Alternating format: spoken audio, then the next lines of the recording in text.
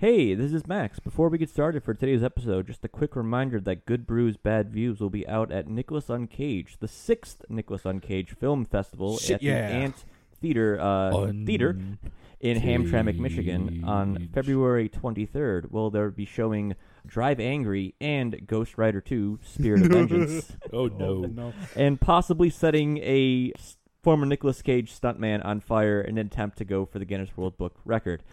Yeah, longest time of a person of being longest on time fire. being fully in flames. Fully on fire. Not Fully just on fire. Man, not just a little bit, not like the sleeve shot, but like everything. Yeah. So that's going to be pretty awesome. Our former guest Justin, one of the guys who set that thing up. So please come out and see us. I guess there also will be drinks and such. So that would be cool. Yes. Yeah. And to lead into this episode, quote. By playing a superhero in Daredevil, I have inoculated myself from ever playing another superhero. Wearing a costume was a source of humiliation for me, and something I wouldn't want to do again soon. Ben Affleck. Oof. 2006. Right. Layers. Well, that one's got layers. But again, not really the point of this recording, but I very much liked Ben's portrayal of Batman and Bruce Wayne. Those are my thoughts. Agreed. Yours. Weird flex, but okay.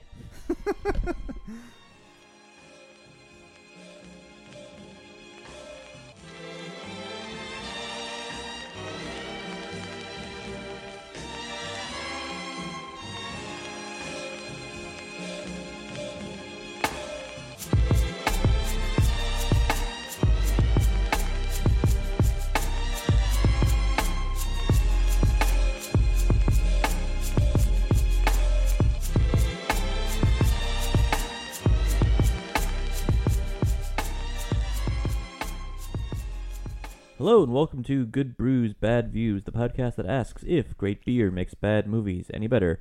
I am your host, unburdened by Christian guilt, one Max Nestorowicz, and as always, joined by my legal partners in Thorpe's Everart and Nestorowicz, one James Thorpe.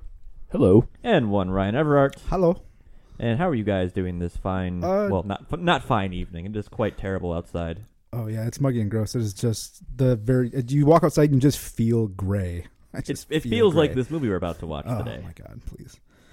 So today we are watching Daredevil, not the well-beloved Netflix TV series, the 2003 Ben Affleck and Jennifer Garner and Colin Farrell starring Daredevil. Mm-hmm.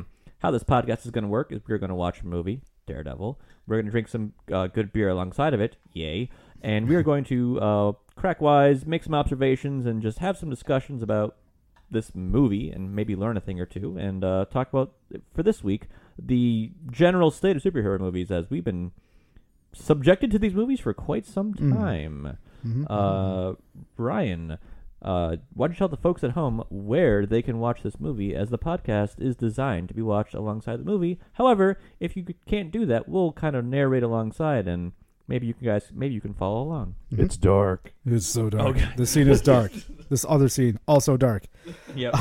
Okay, so if anyone is watching along at home, we are watching this via Amazon today. The 20th Century Fox logo has just begun to vanish into the frame, and the musical fanfare has just finished. And on the Amazon stream, that's 21 seconds in. So if anyone is suffering along with us, press play now. As we begin today's episode, let us take you back to a dark time, 2003. There had only been 4 major Marvel releases before this. Blade, X-Men, Blade 2, and Spider-Man 1 of Sam Raimi. Those are all so much better than this, too. Exactly, yeah. 2003 was a big year for superhero movies. Fun little fact, here we have the now classic Marvel opening. This is the first time you have like the little sound effects of the pages flipping. Oh, okay. Yeah, so 2003, also the year that the first Hulk movie, a.k.a. Sad Hulk. The Sulk. Or, yeah, the Ang Lee Hulk movie came out. Also coming out this year is X-Men 2. Very good film. Yes. And the movie that literally killed Sean Connery's acting career, The League of Extraordinary Gentlemen. No. Yeah. That's a bad movie, you guys. Yes, it is. This looks like Simcopter. It does. I do like the Braille to like actor's name little thing. Yes. That's a fun little very effect. Cool. Yeah.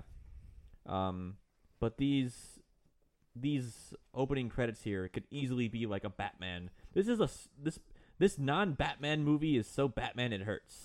Even the color palette here is like straight out of like a terrible DC movie. This is also bright for the rest of the movie, folks. So Yeah, it's kind of funny. So I was watching this the other day, and I'm sitting down here in my basement, and I started the movie. I was like, wow, this is really fucking dark. I must have screwed up my brightness on my TV. So I started crawling through the menu settings. I was like, no, it's just where it normally is. That's how the movie looks. So I cranked it up way, way high, and then it just looked terrible in other spots. So I don't know. It's just a very, very dark movie. Yeah. But even like some of the CGI effects in this are painfully like early Marvel, early 2000s, very X-Men 2 opening credits. We have the classic Daredevil logo. This could be a Gotham City, opening panel. Yep. ready for the fake CGI out. rat? Yep. CGI Couldn't get that rat to go where it was. CGI Hey, rat. CGI. The CGI rat looks okay. It does. It actually looks pretty good. Spoilers for folks listening at home. This is probably the best CG in the movie. Yeah. Yeah. Walking through some puddles, getting scared by stinky New York sewer gas. Sewer steam. Sewer steam. We have that too here in Detroit. Joe Pantoliano. Was he in The Matrix? Hey, John feel like I Favreau. Favreau. I'm going to look him up. The Savior is in this movie. Yes. Really the progenitor, I guess. Yeah. This is an interesting narrative choice, how this movie is done. To throw... To kind of circle back to this back. later. Yeah. To go from like late Act 3 to early on. So Yeah. That's a cool shot right there, actually, with the blood dripping down the the stained Mary. glass. Yep. The Mary stained glass. Yeah. Hey, That's the- Graham Revel. Good soundtrack. Yeah, so once we came off the rat, the camera has just been ascending continually up a very ornate church. And we're getting some very quick cuts of other shit in the movie that we don't know what they are yet. It's like that trailer for La Femme Nikita where they had the entire movie in like a minute or whatever it was. Yeah. They just sped it up. Yep. He kicked Spawn off of the cross and took over. Yeah. Speaking of that, did you see that Todd McFarlane, Todd McFarlane. Todd Right. McFarlane put something out today about his Spawn movie, how it's going to be, quote, joyless, Oh, which is exactly the kind of quantifier I want to see before you're going and seeing a movie. well, at I mean, least it's he's Spawn. saying it. Yeah, I get Yeah. it, but like, just no. Yeah. Yeah. Like, we've talked about that. A movie that's just brutal for 3 hours is not fun. It's No. Well, it's not supposed to be though, right? But it's the appeal is tough to create, I guess. I mean, I don't see why they're making another Spawn movie when they had that very good HBO TV series. Is that the animated one? Yes. Yeah. Very good 2 seasons of good animation and bleakness. So as I started watching this, I was kind of surprised actually. I'm going to be honest. I like how this movie opens. It faked It me just out. throws you in there. Yeah, well, Yeah. It had a good feel up through like the bar fight for me, and I was thinking to myself, man, maybe I just was way more harsh on this movie than I needed to be.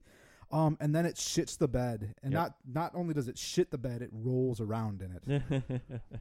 There we have Ben Affleck. Who, you know what? The Sometimes has contacts in, sometimes doesn't. yeah, did they CGI his eyes? No, or- he's or- wearing contact lenses, and he's nearly blind because of them. Because he does.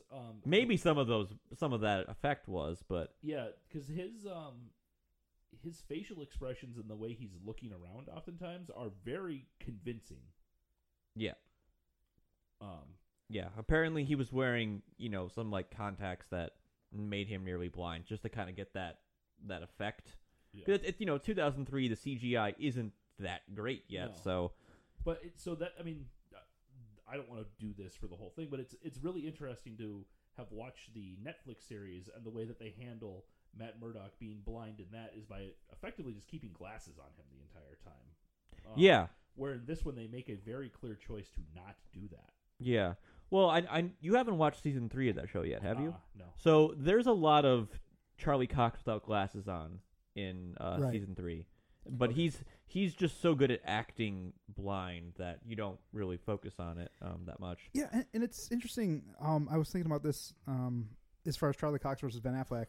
Charlie Cox, at least his eyes are moving around a lot, and they're not focusing on anything. And that, to me, and I quite honestly don't know any blind people, but that seems a lot more believable than Ben Affleck's just stoic, his stationary just, like, pupils the whole time. And that's not necessarily a dig against him. I don't know what his direction was, but so here we have young Matt Murdock taking his dad Jack Murdock to bed, who apparently drinks Heineken. Yeah. Which, thinking back to the early aughts, like Heineken was a pretty popular beer. Like I remember my parents starting having that in the fridge a lot, back in those days. I like his dad's character in this. He looks like a Josh Brolin stunt double. He's big. He's beefy. He's a boxer. Yeah, he's what you expect him to be. The thing that you just said, Ryan, there's actually my sister-in-laws are very vision impaired. Okay. But they have a specific kind that causes their eyes to shift around. Okay. And there are other blindnesses that cause that are more Ben Affleck style. In this too. Right. No, and I think that's an interesting choice to pick between one to show what your character's like in this, right? I mean, because he can see, but not through his supernatural abilities, right? He can see through so choosing to show how he is blind from a vision standpoint, I think speaks a lot to the kind of vision you're trying to create. You know, like this is, we'll get in it later. Like this version requires a lot more stuff going on around him. Like he's affected by other noises and everything else. So I think that's an interesting choice that they made in this. Oh, and he sees his dad shaking down some guy in an alley. Yeah, so I watched the director's cut of this movie, which came out several years after this, because this movie had got a pretty bad rap. So there's a lot of extended dialogue scenes and stuff. So you find out in that scene where he's laying him down, he's like, oh yeah, I'm working triple shifts down at the docks or whatever. So he goes to like see his dad at work, and the foreman's like, your dad hasn't worked here for months or whatever. And then, and it's like, so there's a lot of just there's a lot of differences, and here we have this reminds me a lot of when Peter Parker gets bit by the spider, in the first Spider-Man with Tobey Maguire. Yeah, Tobey Maguire. Yeah, and like you mentioned earlier, a lot of the looks from the X-Men movies, like the opening credits and that have like all the zappy goos and stuff, right? Going through jeans and stuff. The obligatory microscopic view of bloods. Yeah. This is really cool. They never really touch upon this in the TV show. No. Which I think is a real... There's like one episode where people fuck with Matt's senses when he's fighting the first ninja. Yeah. But there's never like him being overwhelmed by his abilities, which I think I kind of would have liked more of. This is great. I really, really, really like this whole scene where he's trying to get... He's in the hospital bed. He doesn't realize what's happening. Yeah, like he can see, but he can't see. And so this is where they're showing his senses are all based around what he's able to hear right now. So they're I mean, this is good foreshadowing as to what will affect him later on in the movie too. Yeah. But this kid acts the scene out great. Yeah. He's frantic. He's panicking. Yep. It's believable. Based off how red his cheeks are, I assume they put those, like, the gauze and the cotton balls over his eyes, and they're just slapping him in the face, and he's just reacting to it. It's like, oh, I don't know where it's coming from. Also, fun game at home. Whenever you see a crucifix in this movie, take a drink. Bing bong.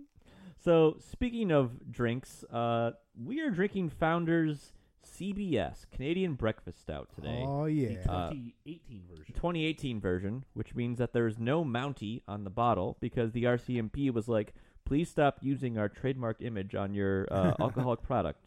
And Founders was like, okay.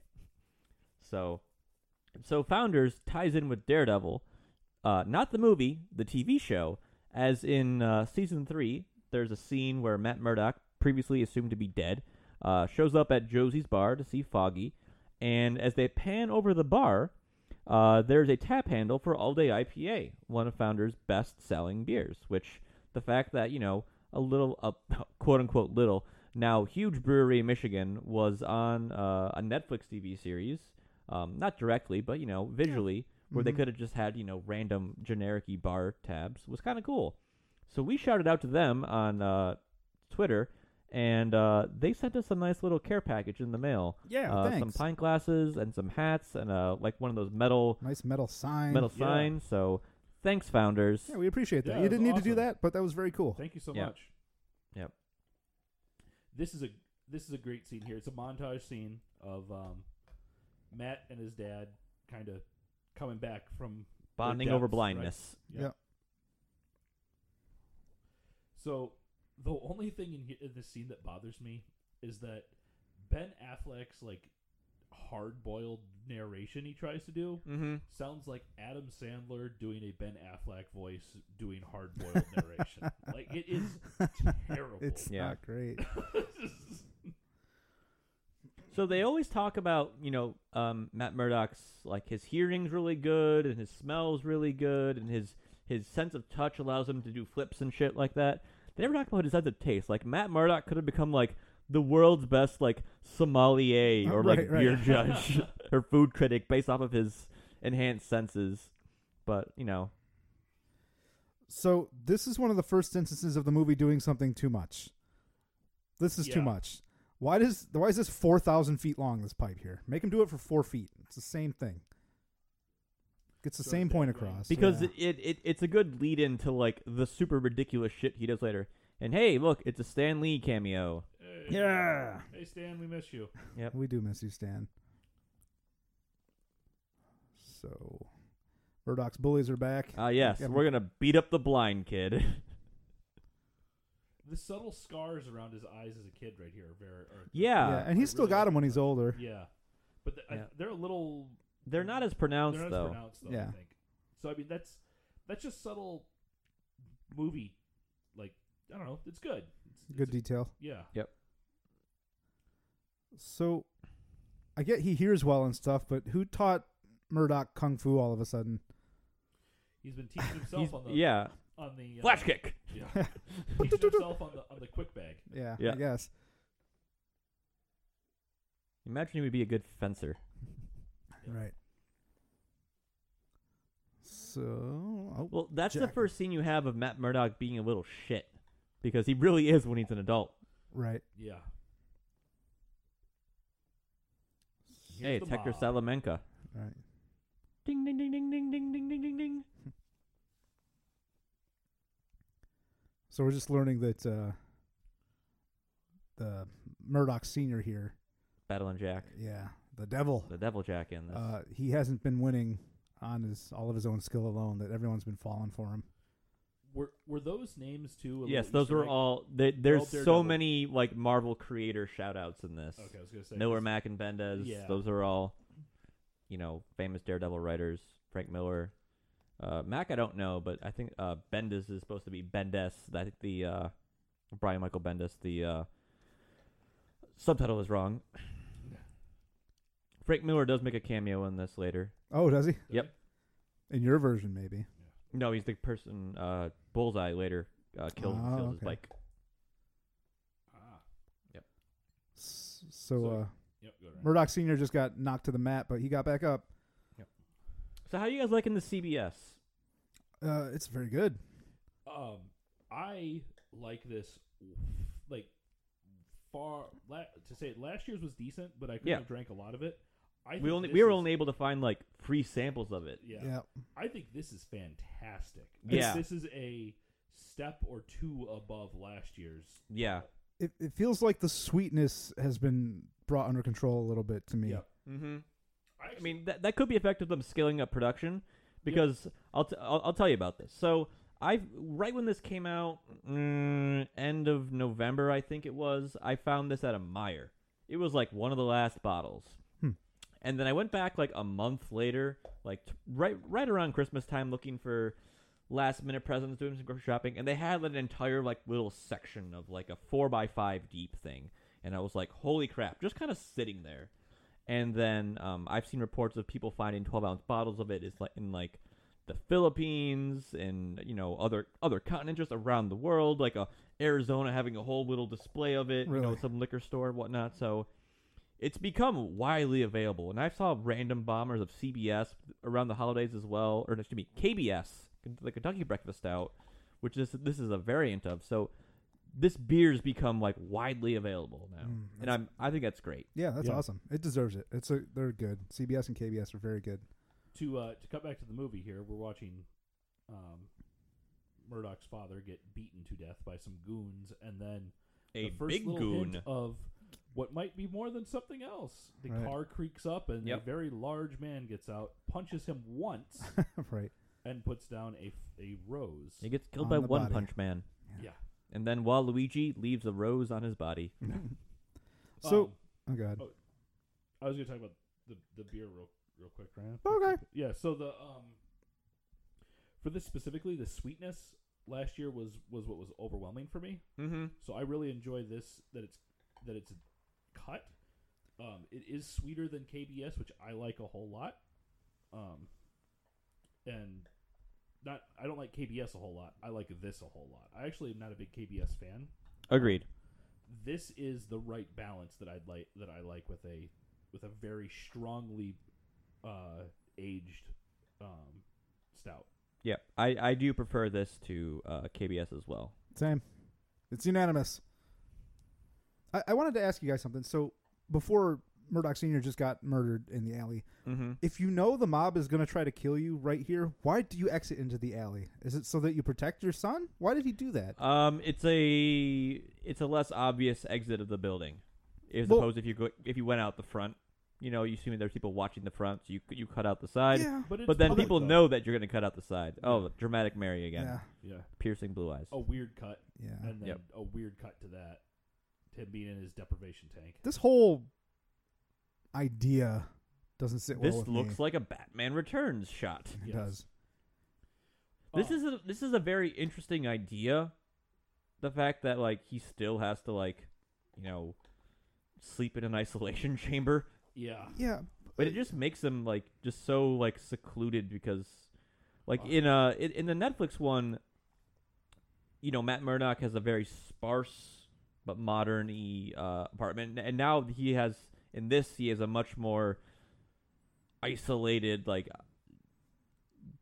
kind of living Lair? space. Yeah. Some seether for you right now. Yeah. So, This is an interesting little concept. Yeah, as far this as is if cool, you were blind, actually. how would you go around with money, or right. how would you live your life? This movie hasn't lost me yet. I hate Affleck's haircut in this fucking movie. It's real bad. It's 2003. Oh, it's so bad though.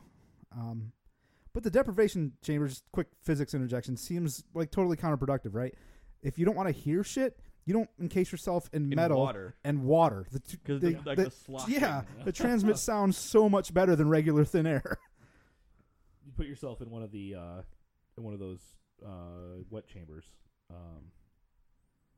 The ones that are so quiet that people Oh, can hear those the heartbeat. acoustic anechoic chambers? The Yeah. acoustic rooms. Yeah. What'd you say? The coic chambers? The acoustic anechoic chamber. Anechoic. Thank you. Is that the one where they test electronic components in?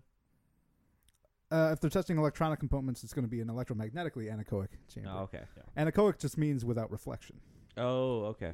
The somebody made one that is so quiet you can hear the blood.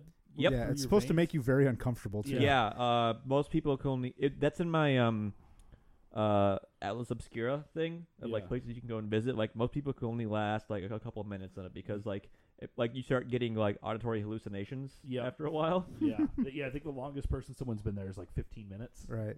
Yeah. So we've got a courtroom scene here where Matt Murdock is grilling a witness. Apparently in the world's cheapest courtroom. Yup. But we're showing how Matt can tell whether or not someone is lying by kind of monitoring their vitals, their blood flow and stuff.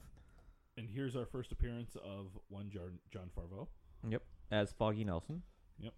Who I don't mind as Foggy Nelson, actually. The only part No. that bothers me is how much older he clearly is than Ben, but Yeah. he plays it well. Yeah. They don't have the time to establish the character that well that they can, that they were, classmates. Right. Yeah. Jose Quesada, now to Joe Quesada, editor at Marvel. Oh no! This So cut- this cut right, they zoom in on his face. Oh. So they apparently spent like 7 or 8 months trying to develop this costume, which it looks fine. I actually But- do like it. Yeah, the costume looks. I think it looks good. The costume's not bad. The leather's a little dark, but that might just be the lighting. The one thing I have against is they put like the DD like logo on him, which he's blind. Why would they put a DD logo on a blind man? Yeah. Here we It's have not for Daredevil him. being very Batman. The costume, I would say, Max, it's dark not because of I think it's because of it's 2003. Yeah, that too. I mean, remember we were talking about X-Men, right? They refused to put the X-Men in the yellow costumes. Right. Yeah. Woohoo! So But again, here you like, it might just be me being used, or all of us being used to the Netflix series of Matt Murdock just being like a regular dude who can do some good acrobatics. But here we clearly have Ben Affleck's Daredevil like doing some crazy ass flips and shit, right. Some insane acrobatics on the rooftops. like some Spider-Man level stuff. Yeah, those drops are Crazy. Like he Yeah. beat liquid bones. Yes. Mm-hmm. I hope you like to see what your shins look like. Because here they are. Yep. Goomba. Is that a thing people say? I don't There know. is No. honor in jumping No one on says Goombas. Goomba. There is no honor in hopping on Goombas, yes. Just 100 points. That is a Deep almost cut. 2 That's decade, The Rock's cousin. Oh, really? Yep. I could see that. That's funny. That is almost a 2 decades deep cut of PSN magazine. Jeez. Was that Shu and Shan? Is that what that was? Yeah, I think so. Good Lord. This fight scene is actually choreographed really well. I liked this fight scene. This is where I was starting to think maybe this was better than I thought it was. That was cool. Yeah. There is some cool fight choreography in this of him kicking stuff into the lights. The thing that I would like in this a little more is if the cuts were longer. Yes. And that's funny though because later fight scenes the cuts are even shorter than this. Yes. Yep. Because the choreograph when they allow it to go for 3 or 4 or 5 seconds, Yeah. it's really cool. It's really cool choreography. Yeah. My My problem That was with the cool. scene is the strobe light effect. It makes it a little hard to watch sometimes. Yeah. Yeah. But that might be combined with the short cuts. Right. Yeah. And I like the sound going in and out too, actually. I like this fight scene overall. Yep. Again, the blue Daredevil vision where he's hearing the sound waves Yeah. following around. His echolocation when Yeah. when he becomes Daredolphin. Yeah, Daredolphin. I really like that effect in this movie. Yeah. Actually, I think it's pretty darn interesting. There's some bad effects later Like on. that was pretty bad. That was pretty bad. Yeah. Yeah. He But there's swirls onto the ceiling fan. There's some bad Daredevil vision effects later, but when it's here, it's really cool. Right. I really like this. The rain effects are the ones I'm talking Yeah. about. Yeah, We'll see that's later. what Yeah. I assumed. We'll get there Mm-hmm. eventually. Yeah, not fast enough. Oh, that's cool. Like that was a really cool scene. Yep. And again, we've talked about this outside the podcast in regards to BVS, James. That Ben Affleck, he's got a good frame for a superhero. He's a big Yeah, guy. he's just a big dude. Ben Affleck is 6'4". Yeah. Yeah. And he's got wide shoulders. Like, Yep. How do streets work? Look, another rat falling into the water too. That's cool. That was cool though. That's I, a good. That's I a, like that shot. But like so much of like that and just like the crook running from him down into the subway is so Batman. Yeah, but I mean, he's a street level hero though. Yeah. Right?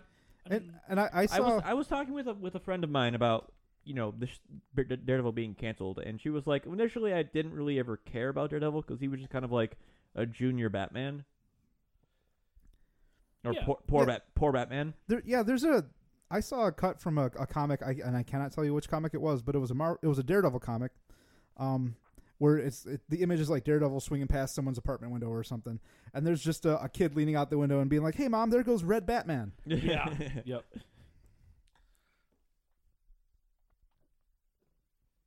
If that wasn't legitimate text from an actual comic, I apologize. No, that is. I know the comic you're talking it about. probably was. Yeah.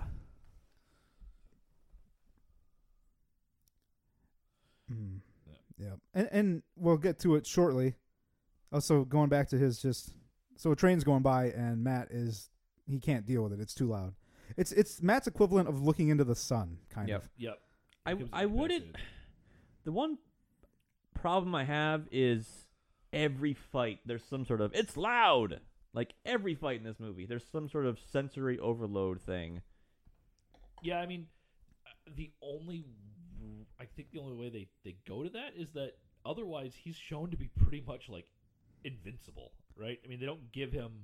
He doesn't really get beat up until the last fight. No.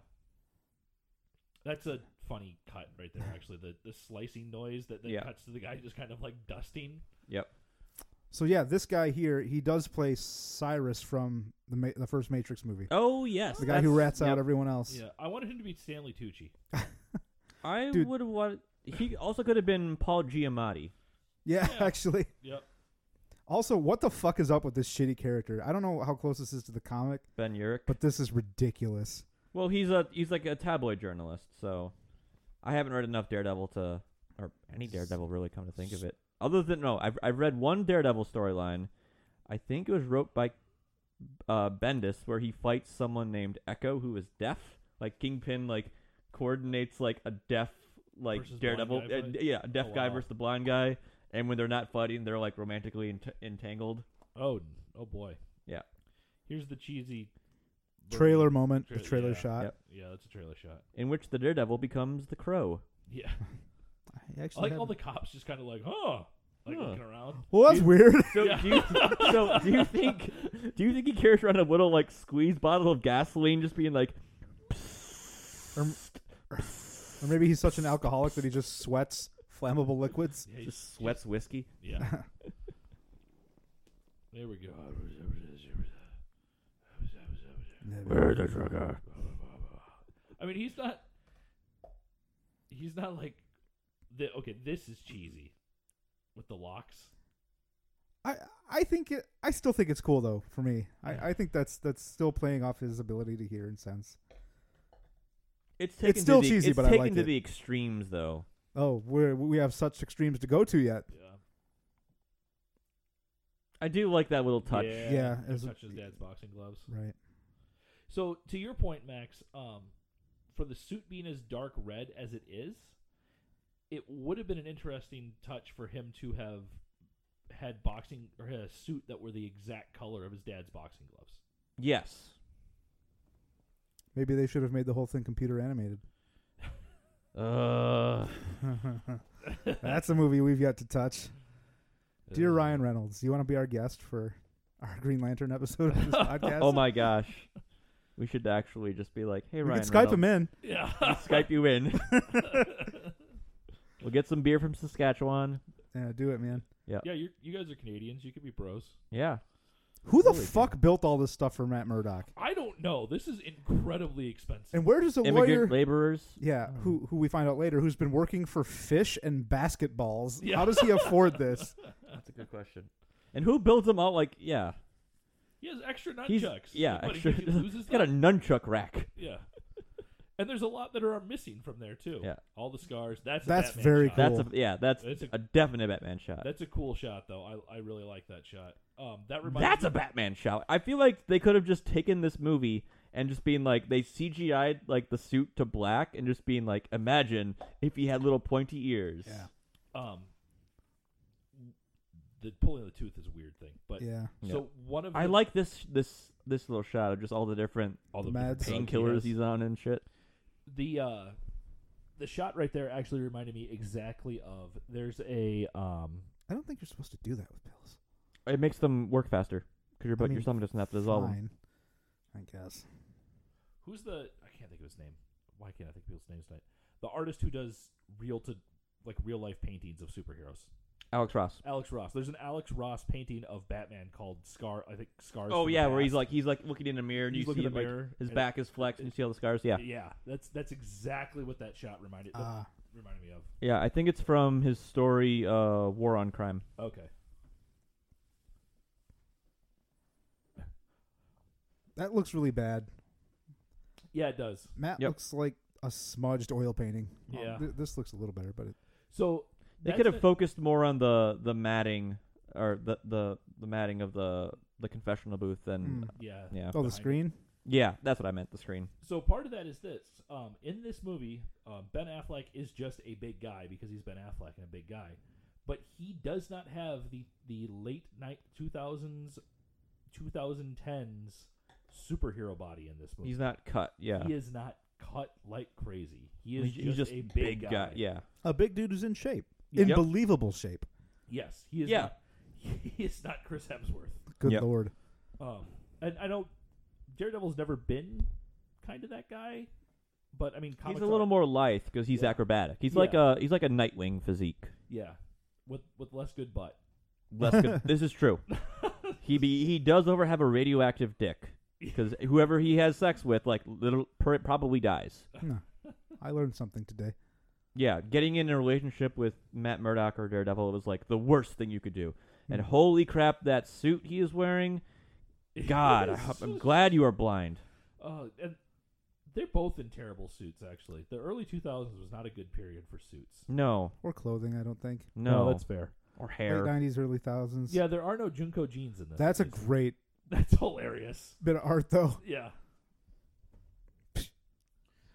And this for me, in just a moment here, is where this movie fucking just bites it. Falls right on its face and never gets up. Mm-hmm. When Jennifer Garner comes in. She's not in yet, but This is where Affleck met Garner, who we later married. Yeah. That's a good line. John Favreau is Yeah. John is an excellent smartass. Yeah. Mm-hmm. He may pay in Fluke, but I'd rather him pay in gefilte fish. Yeah, you Gefilte can build a fish. fish from Or no, Rush Hour Lutefisk. 2? Lutefisk. Lutefisk. Lutefisk. So that in case of emergency, you can call the emergency Lutefisk hotline, which is That's- an actual thing in Minnesota. That's one. Of course, it would be. Minnesota. Much of my extended family is from Minnesota. Foggy plays the trick on him here, where he gives him mustard instead of honey. To put in his coffee Yeah. or tea or whatever. They still have not identified him as Foggy. I don't know if they ever. They do. don't. They never use the term They- foggy. They do in a scene that's in the director's cut, which once we get into this next flow of scenes, and after you guys have experienced it again, I'll go over how it differs. But so stay tuned for that, because it's a discernible narrative difference. Where you have Jennifer Garner walking in to this random coffee shop, or looking like she's a woman from the early 2000s. The So- coffee swap is great. Yeah. So Yep. Matt swaps it so that Foggy's got the mustard in his drink. Yep. A lot of mustard. So this is where the movie becomes really juvenile. Well, yeah, because here we see Yeah. asshole or smartass Matt Murdock being like, "Aha, yes, I am blind. You will fall for me, like I would if I did not have this cane." Hey. Yeah.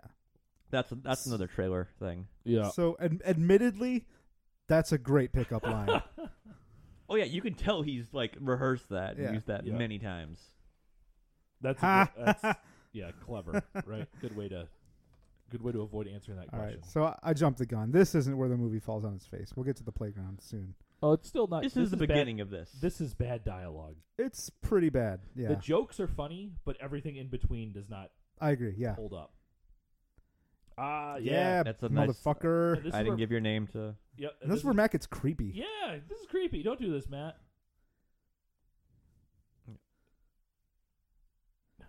Yeah. You should bone me because I'm handicapped. That's It's that's a clever good- but creepy. yeah. Yeah. It would feel less creepy if there was a different interaction between these two If at they this had point. any kind of interaction up to this point, Also, why is she standing there? Just because she's not even creeping? gonna follow her. I guess. No, she's Yes. hiding from her tail. 'Cause she's being tailed. Oh, that's right. Yep, you're right. I don't like being followed, so I'm gonna hang out at a playground with kids. Yeah. Also, don't do that. Don't Yeah. grab people. This is in 2018. This is a hashtag Me Too. Right. And it should be. Yeah. This is bullshit. Matt's just a fucking asshole right now. He Yep. like that right there. If she didn't actually know what she was doing, he just acted like he was going to hurl her to the ground. Yeah. Yep. In front of a bunch of witnesses. So this is where in the theater I was like, "Oh, this movie's real bad." I just Even that girl on the swing knows it. Yeah. So they are in one of the many very small concrete parks in New York, in front of a bunch of children And a mom in a stroller in the background, Right. apparently. disrobing so they can do kung fu against each other. Right. And now they're doing like Mortal Kombat intro scenes to Yep. each other. I blame the Matrix for this. That's fair. That's fair. And then this looks so. Whoa, boy. Yeah. This might. These seesaws might as well say Acme on the side. This Yeah, is with like ridiculous. giant springs beneath them. Oh my god. This would be like a Neo Trinity meet cute. I mean, that's a funny joke. Yeah. Try asking for my number, but And very 2000s children yelling yeah. fight. Yep. Now contrast this already to the fight scene at the beginning of the movie. It looks fucking terrible. Every single shot. It's really slow. It's really slow. It's the cuts are much longer. all the acrobatics on the fucking playground equipment are super forced. Yep. It's Oh it's my very God. forced and it's really slow. Like they are. It feels kind of Crouching Tiger, Hidden Dragon-y. But they're very slow. But there's no force behind them. Yeah. It looks like it. Honestly, It looks like play fighting. Yeah, it looks like they took a cut from the like. Okay, here's how we're going to do this. Yeah.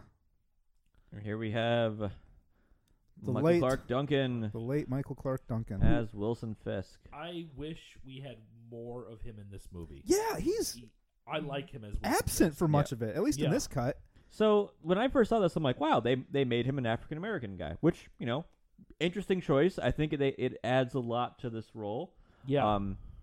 Originally Wilson Fisk is a Caucasian character. However, when the character first came out in '67, he originally was going to be black, but because it was like during the civil rights, they decided not not to make him black because of like the negative press that would Right. cause of being. Yeah. And that tracks for Marvel at the time, right? Yep. Yeah. I mean, both Marvel and DC were Oh, right. I didn't pretty I progressive didn't- around those yeah. times as far as tackling those sort of things. Yeah, my intent was not to slight DC. No. But Michael Clark Duncan, I think, when he was first cast in this role, he weighed 290. They asked him to gain 40 pounds. Wow. He's fucking He's huge. a big guy. Yeah. And so he's probably best known for The Green Mile, right? Yeah. Which is actually a movie I have not seen. But One thing about this scene that takes away from it from me, the backdrop is so obviously fake and terrible. Oh gosh, That's- yeah. that's smog. intentional though, right? I think don't that's know. supposed to I be a don't- window, Ryan. I don't think it is. No, that's supposed I to took be it a to be window. art. No, that's supposed to be because you saw he was on the top floor of that building. Yeah, I don't know. I respectfully disagree. I That think man that was is supposed holding to be many art. pizzas.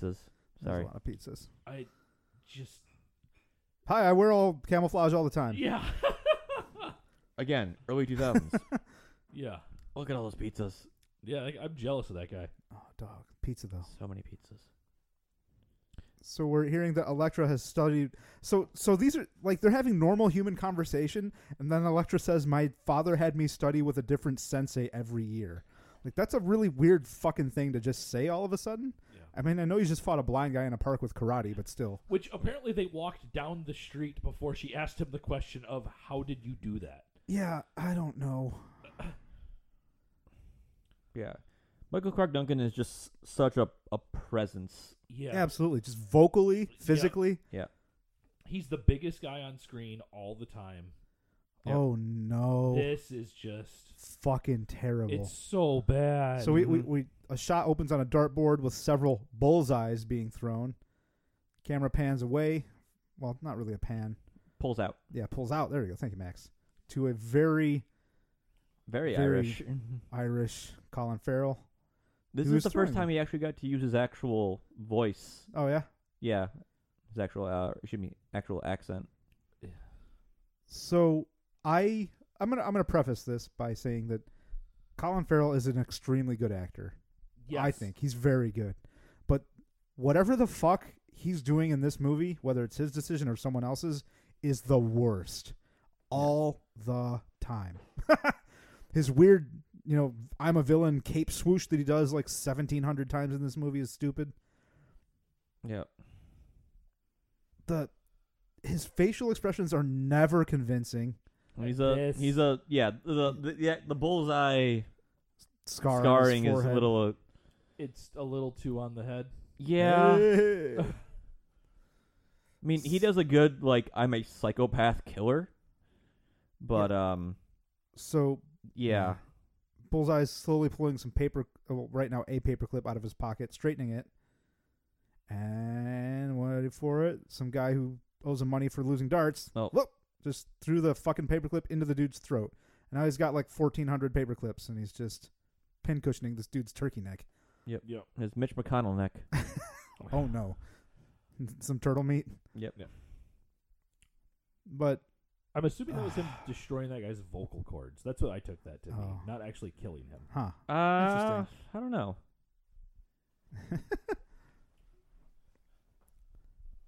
Yeah, I mean, he could have survived that. She sounds like a Mexican appetizer. It's just there's some jokes in this that wouldn't fly nowadays. That's one of them, but Right. it is very funny. Right. That's supposed to be a funny running joke, but it As your attorney, I blah blah blah. it works. A few times. A few times. Yeah. This is funny, and then it gets dark. Yeah, this is. Yeah. She is an old racist lady, so maybe this is for the best. But. Right, yeah. It's just... I have to love that, she's talking so loud that he can hear her over his metal headphones. And it's just... The movie cannot figure out, or I guess what's more likely, does not care about any sort of tonal consistency in scenes like this. His frantic eyes here are just... This scene, if different tones had been established prior to this is actually kind of funny. This right here, him staring her down while it happens. Is And getting some pleasure out of it. Yeah. Yep. No. This is kind of funny. More peanuts. I don't know. Back to blue filter. Yep. With blue what and looks blue to be and blue really, and blue. That's sped up film right there, right? Because it looks really bad. Wow. He punched the frosting out of his hair. He got it on loan from the guy playing Wesley. Quit beating up NSYNC members. Yeah, right. Everybody. Yeah. Backstreet smack. All right. You're welcome, Internet. That's a pretty cool shadow effect. Yeah. Again, could have been a Batman thing. There's imagine if his ears were just a little bit longer. Right. This goon looks familiar. Yeah. As he's running through the I street. can't place him. In the rain, which we'll soon learn is very important for Daredevil. Rain is good. Rain is good. I'm ungooning. I've taken my hat off. Taking off my goon uniform. Yeah. His gooniform? Gooniform. Thank you, Ryan. You're welcome. Hey, look, it's a dog from Resident Evil. Yeah. Oh, Jesus, fuck. Or a giant bird. Or, Change no, my a bunch of pants. birds.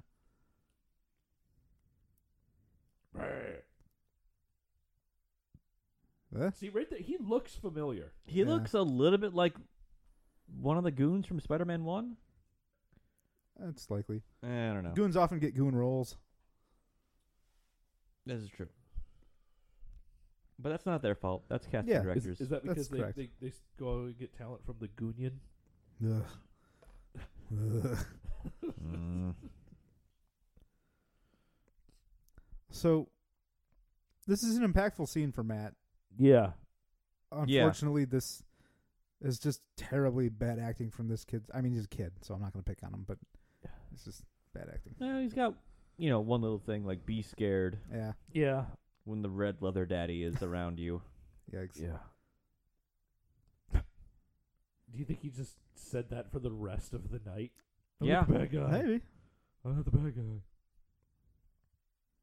He's got Christian guilt. It's a weird cut. Yeah. Weird fade. I don't know. Oh, God. My pupils were Blinding. not ready for this. So we're back to Matt walking through the city in the daytime. And this is Karen? Yes, that is Karen Page. Yep. who's in the movie for about 10 seconds. Yep. So that is Meredith from Grey's Anatomy, by the way. Huh. Hmm. I don't watch that show, so I don't get the reference. Yep. I like the Karen's like, but I wanted to be the plus one. Yeah. Yep. All of the stuff. In Yeah, this the office ship. is It's pretty so funny. funny. All the other things that they've been paid with. Multiple soccer balls. Yeah. Hey, you know what though? They have a bunch of Johnny Walker Red Label. If Hey. they aren't selling that, hawking that stuff on a New York street because they can't make rent, they're not trying hard enough. Well said. Well said. That's pretty cool. How much do you think those Braille printers cost? I don't know.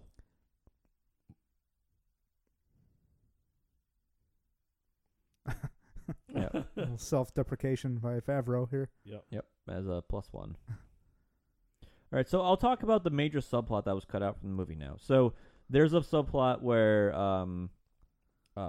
there's a person, or when he's going to bed after the fight where we saw him climb into the chamber, he hears like a woman like screaming like help, help, help, help, and then like she dies. He later finds out there's someone who's accused of killing her, who was was super, super high, woke up, they found the murder weapon in his hand or whatnot, played by Coolio. And he goes in to talk to him, and he's like, did you do it? And he says, no, I didn't. And he's like, he listened to his heart, and he's like, okay, yeah, I believe you, I'll represent you, da-da-da-da-da. And throughout the movie, of like half an hour of scenes, pretty much, they find out that he was actually innocent, he was set up, and da-da-da-da-da. And you actually see Matt Murdock being a lawyer. So you see both sides of the character, not just the vigilante of Daredevil punching people to, Right. justice, whatnot. And So murdering folks on train tracks. exactly, yeah. So you actually get to see the duality of the character and a better representation of what the character is, not just the Batman side. Do we really believe that Foggy doesn't know that Matt's a little different?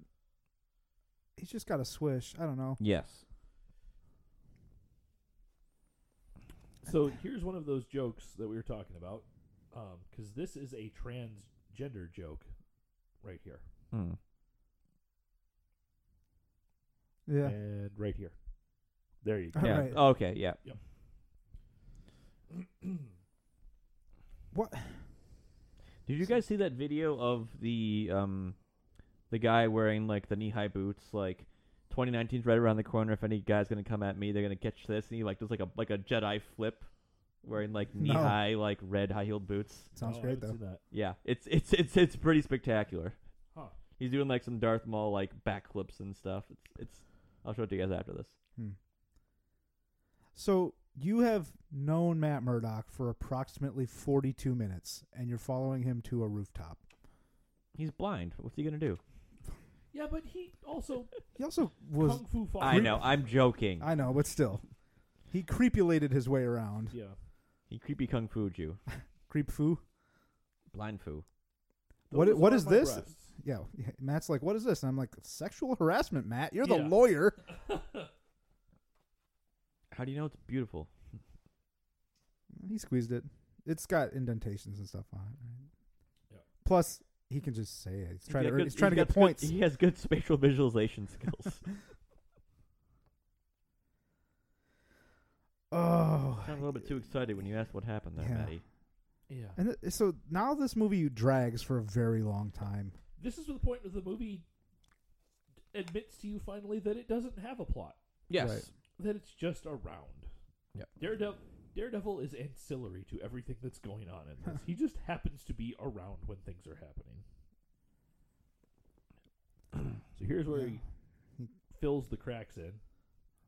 Release the Krakens. Yeah. Uh So- huh. Uh huh. I like this idea. I think it's a cool idea with the world that they've built, with how he's able to see, right? Yeah, That like Rain- echolocation and that, stuff. that Rain gives He'll the road become view. a Batman. But I don't need him to explain it to me. Yeah. Fist bump for Matt. I'd rather have had him say, "Hey, it's gonna rain," and then them have show like from his view what like kind of the little bits of pieces. Yeah, that he like gets him to see of her. slowly being able to like make out shapes And and, then stuff like that. The rain comes down, and all of a sudden you can see all of her at the same time. Like that would have been a really cool. They Excuse me. kind of do it here, but if they would have just this looks If they- terrible, by the way. But Yeah. I don't think so. It's pretty bad. It's It pretty looks bad. dated, but it doesn't look terrible. Yeah. It's. The I can see what they're trying to do. The reason why it looks terrible to me, Max, is that the other actions or the other stuff that they've done with sound Looks has different. It looks different. It Yeah, looks it looks. completely It's different. pulsing. Yeah. It's sound pulsing. If it would have been sound coming off of her and been that kind of shape, we've lost the pulses that don't make that just look like she's Cortana. Okay. Yeah. Fair. This seems like they're moving awfully quick. I don't know.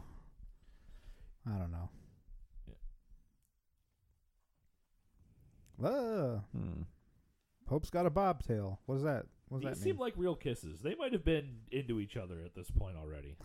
Yeah. So Matt is hearing some violence, some crime happening. Crimes are happening. Oh, they mentioned Kingpin too. Did. Yep. Ooh. His Daredevil sense is tingling.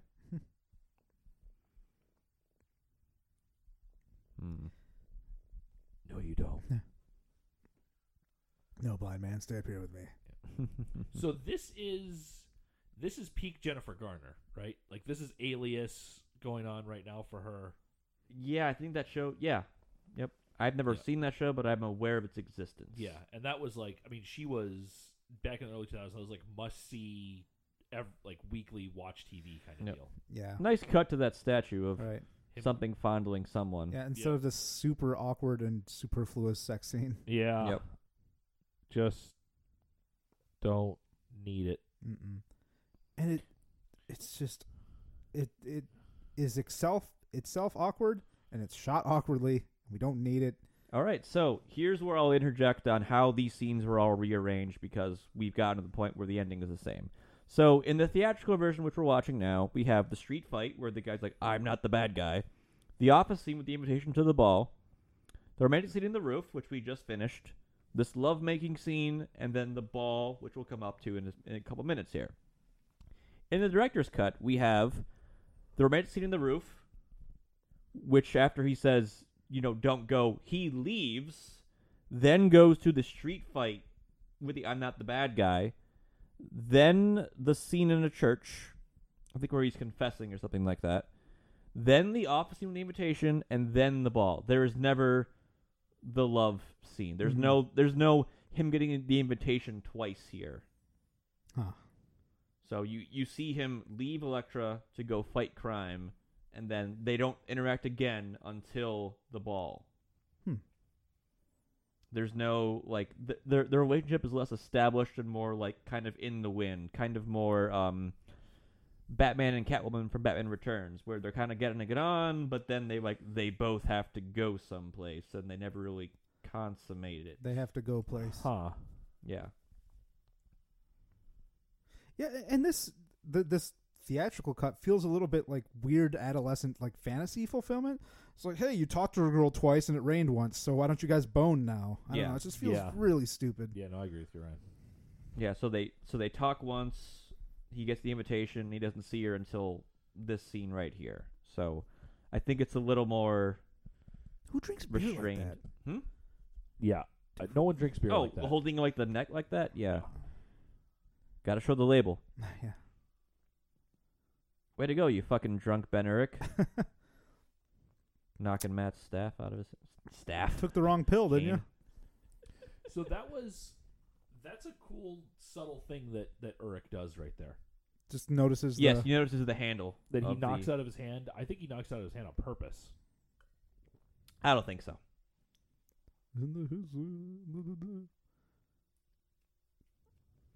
So Ben Affleck is 6'4", and Michael Clark Duncan was, I don't have his exact height off my head, but they put him on lifters because just to make him seem that much bigger than Ben Affleck. Blonde lawyers from Hell's Kitchen. Yeah. That's funny. Yeah. He's the blind one. I'm deaf. Yeah. So we're getting some some honor for Matt here. Yep. So Fisk is offering up potential work, and Matt's like, nah, brah. I would have loved to see more from him as far as, like you were saying, like in this movie or in a following film. Because they really throw, like, every core Daredevil thing into this movie except for ninjas. Yeah. The thing that I like with Duncan's character is that he's able to go between very charismatic and just very threatening very quickly. Yeah. Yep. One of the scenes they cut from this movie is right before he meets Nachios from that initial meeting. He's like, "Oh, somebody talked," and he's like, and he kills one of his bodyguards like out of rage. Oh wow! Just like punches him in the throat or something like that. Or oh jeez. Yeah, there's a lot of like that brutality that you see in the Netflix show. There was no immediately available car door to smash one's head in. Yeah. That's a little weird. I don't know. Like the sound. Is that smell-o-vision? I think it's it might be, Ryan. I took it as the sound coming off of like the sizzling. The sizzling and the moving of the atmosphere. But why from the cigar? The cigar is the question. Yeah. It's the scent. Yeah, it must be smell-o-vision. That has to be it. This is smell-o-vision. It's a combination of the two. I'm settling on smell-o-vision. If the magic school, like that's what you wanted from the rain scene, where he sees her face partially, then it dissolves away. Yeah. Okay, weirdo. Yeah, as my wife put out on this one, when she first saw Jennifer Gardner when we were watching it, she said one person was obviously in charge of her boobs. Right. Because of this dress is ridiculous. Right. It is a ball. So yes. So I noticed Favreau's hand on the statue he's running is just a giant breast on a eagle on the stairwell. Yep. On the weird griffin-y thing. Yeah. Oh boy. That's an endearing joke that he just made. You know, you look beautiful tonight. There you go. Like you were talking about, Ryan, the scars are a little faded now. Yeah. But they're still clearly there. Yeah. I wonder if Jennifer Garner has to be in some pretty hefty heels right now to be even close to eye level with Ben. Oh, yeah. She could be. She's Maybe only she's really tall? a couple inches shorter than him right now. Yeah. Go ahead. I always confuse Jennifer Gardner and Hilary Swank because they're both see that. very athletic. Yeah, kind of taller ladies. Taller, strong women. Yeah. Mm-hmm. And they've both got the dimples. Yeah. Yep. Jennifer Garner's actually wearing green contacts for this movie. Yeah, they're her eyes very are brown. green. Yeah, they're super. They're unnaturally green. No, I think they're unnaturally green, but they're not too. That's Frank Miller. That was him. Okay, that's funny. The reason why I said they're unnat is because they don't have there's no subtle. I never noticed subtle variations in the pupil. It's just it's just green. It's just a single flat green around her eyes. That must be like a terror. Like, can you imagine the size of that hand coming down your Good shoulder? Lord. Again, here he's being endearing, and then he's going to Terrifying. terrify. Yeah. Yeah, Oh, dude. He's so menacing. He's so good in this role. Mm-hmm. That's not a good sign. Nope. Buddy. With the flower in the pocket. Yeah. Yep. It's something you will only notice as an audience member who has seen the flower throughout the film. Right. Yep. But that's Eric Avari. That's the actor who plays Nicholas Nachios. He's actually Indian. He's a great actor. Yeah, he's in a lot of stuff, yeah, for sure. He's one of those guys who you see him shows up everywhere. a lot. Yeah. Yeah. Viewers probably will notice him Smack! or recognize him from the first Mummy film. Yep. When he's the guy wearing the fez. Oh, right, yeah. Right. Stephen Summers movie. Mm-hmm. Lots of rappelling and dramatic acoustic guitar. Blue filter. Yes. All I wanted in this scene was to see Sly Stallone come zipping by in an F1 car.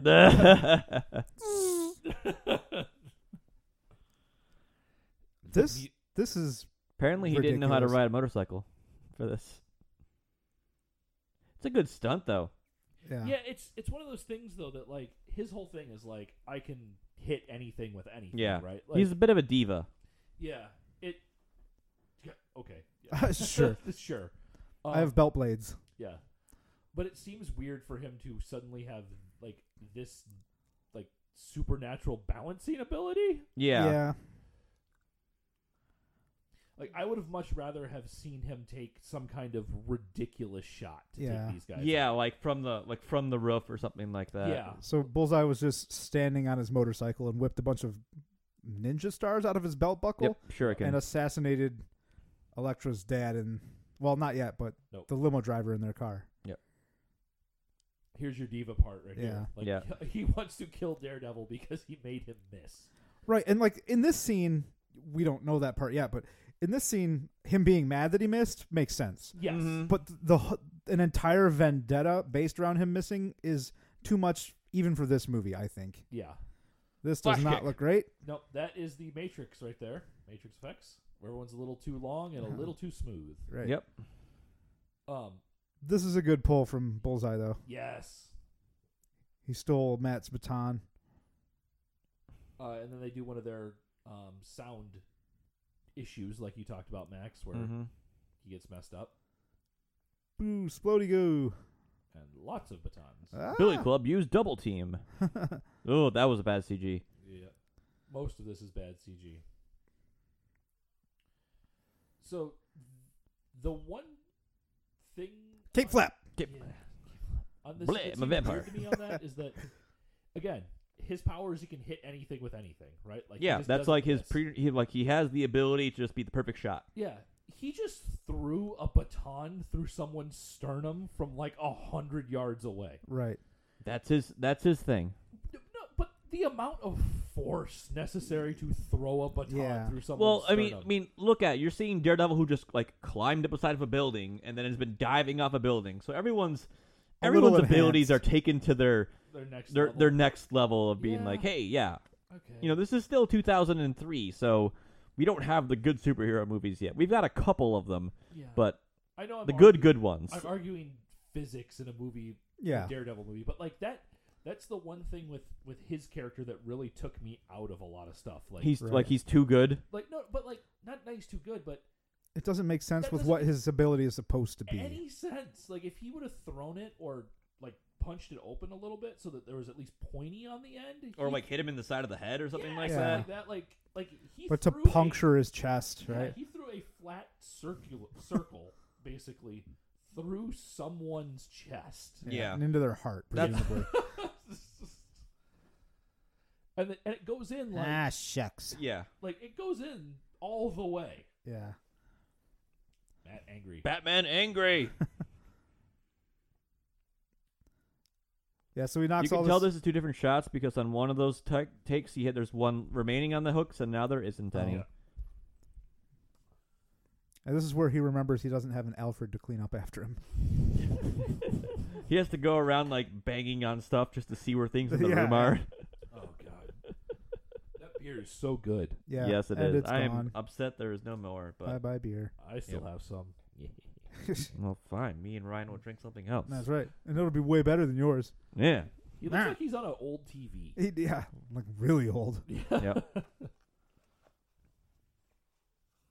I like that the graves are the family members. Yeah, the nachos versus. Yep. So, we rag a ton on this movie's soundtrack, and this is actually the first instance of Evanescence in this movie, but not the one this movie's known for. Right. No. But I actually very much like this song. This is a good song. Just throwing it out there. The piano part's fine. This song is not bad for the sequence that's going on right here. And I actually, over the summer, went and saw Evanescence live with Lindsey Sterling, which was a great show. Oh. So seeing Amy Lee do this live was pretty cool. She is a very capable artist. Oh, no, yeah, she has a great voice. But a few times in this movie, it's just like a weird music video, though, because of how the end product ends up being. I don't know. Yeah, later on, there's definitely that portion of it, which I believe for the Evanescence music video for Wake Me Up Inside. It did use scenes from. Oh, this Bring movie. Me to Life is the name. Bring of Me the to song. Life. Yeah, that's what it was. With some guy who sings some of the parts from a band called 12 Stones that still no one knows who they are. Oh, he wasn't part of Evanescence. No, he's from a different band called 12 Stones. I got very into that song originally. It's like rain. So this is on your funeral day. This is a cool effect. I actually really like the connotations. That still looks terrible, but when she puts the umbrella up so she disappears, So she from can't. his Yeah, view, you can't see her. That's such a That's a nice effect. It's, yeah. it looks cool, but it still doesn't really make sense with his powers. Like I don't know why No, that would. no. It doesn't make sense for his powers, But it's cool. from a good Yeah, it's a good thematic Yeah. element. I agree. It works Storytelling perfectly. note. He's just like, Yeah. I don't want you to see me. Right. Yep. Like Dracula and Bram Stoker's Dracula's like, no, don't see me. So, to speak on the music on this, is the music in this movie, the background music, louder than in other movies during dialogue sequences? it's weird. So at least in this scene, the music for most of it is pretty loud when there Yeah. isn't dialogue, and then dialogue happens and they pull the music back a bit, but they don't always. Like just Good now suit. in the limo, like the music was still a little too loud when she started talking. Yeah. It feels, I don't know if sloppy is the right word, but it feels kind of sloppy. Yeah, Michael Clark Duncan wins the award for best suits in this movie. Yeah, he wins the award for best lots of stuff, kind of acting, presence. I'll drop you like a 3-year-old corpse's testicle. That's Right. what that- Did you go back and pause it too? No, I looked it up on okay. IMDb. This is Kevin Smith, by the So way. that's Yeah, Kevin it's Smith Kevin Smith. as Jack Kirby, the coroner. Man, seeing Kevin Smith pre-weight loss is something. His hair was the most like, I had to do a double take of being like, is that really him? and he got bigger than this too. Yes, He did. Got This is very big, yeah, and And now he he's is very small. very small. He looks fantastic. Most Yep. recently, we saw him from the Mandy thing, like the stuff with Nick Cage. Oh right? yes, he's- he's even smaller He's than even that. smaller than that now. Yeah, man. This must have been, knowing who Kevin Smith is, this must have been a thrill for him Oh, to get to yeah, do this man. character. Yeah. He must have just been over in a right. He's He not was- even credited in the movie. Yeah, I'm sure he was just walking on air the whole Yeah. time. Because he's writing for DC and maybe Marvel at this point, mostly on Green Arrow. I think he also did a Daredevil Whoa, thing. someone almost lost an eye. Daredevil run, but yeah.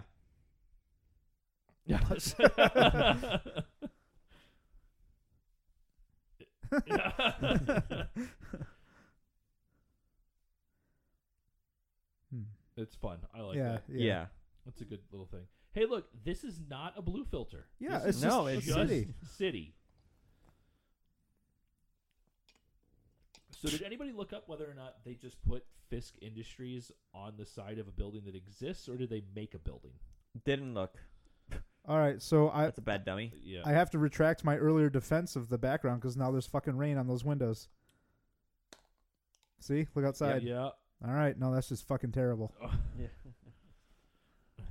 Well, while James finishes his CBS, Ryan and I have moved on to Lost River from Ooh. Bellwoods, something I brought back Oh, look, several I'm done. months ago from from Toronto that we just have had sitting in the fridge since then. Oh, look. Okay, so he put that pencil that is a sharpened thing Into an olive. less deep into an olive than he put that baton into some man's chest. Well, I mean, It's all about style. it makes more of a statement if it stays in the olive versus going through, I think. The pit stopped it. It's a very strong pit. Oh, that quiet like. Quit oh, I ruining my like fun. That was. Bullseye's like, bleh. Oh yeah, this is one of the, get me a bloody costume. Oh yeah, you can see it in his lips. So Yep, Max, you were mentioning that's he some says, good ADR because in the director's cut, it's I want a fucking costume, which he never actually gets. No, he doesn't. Bullseye's costume is not that impressive. It's like a black and white jumpsuit with a bullseye on his head. So that's literally all it is. So they just gave him an actual costume.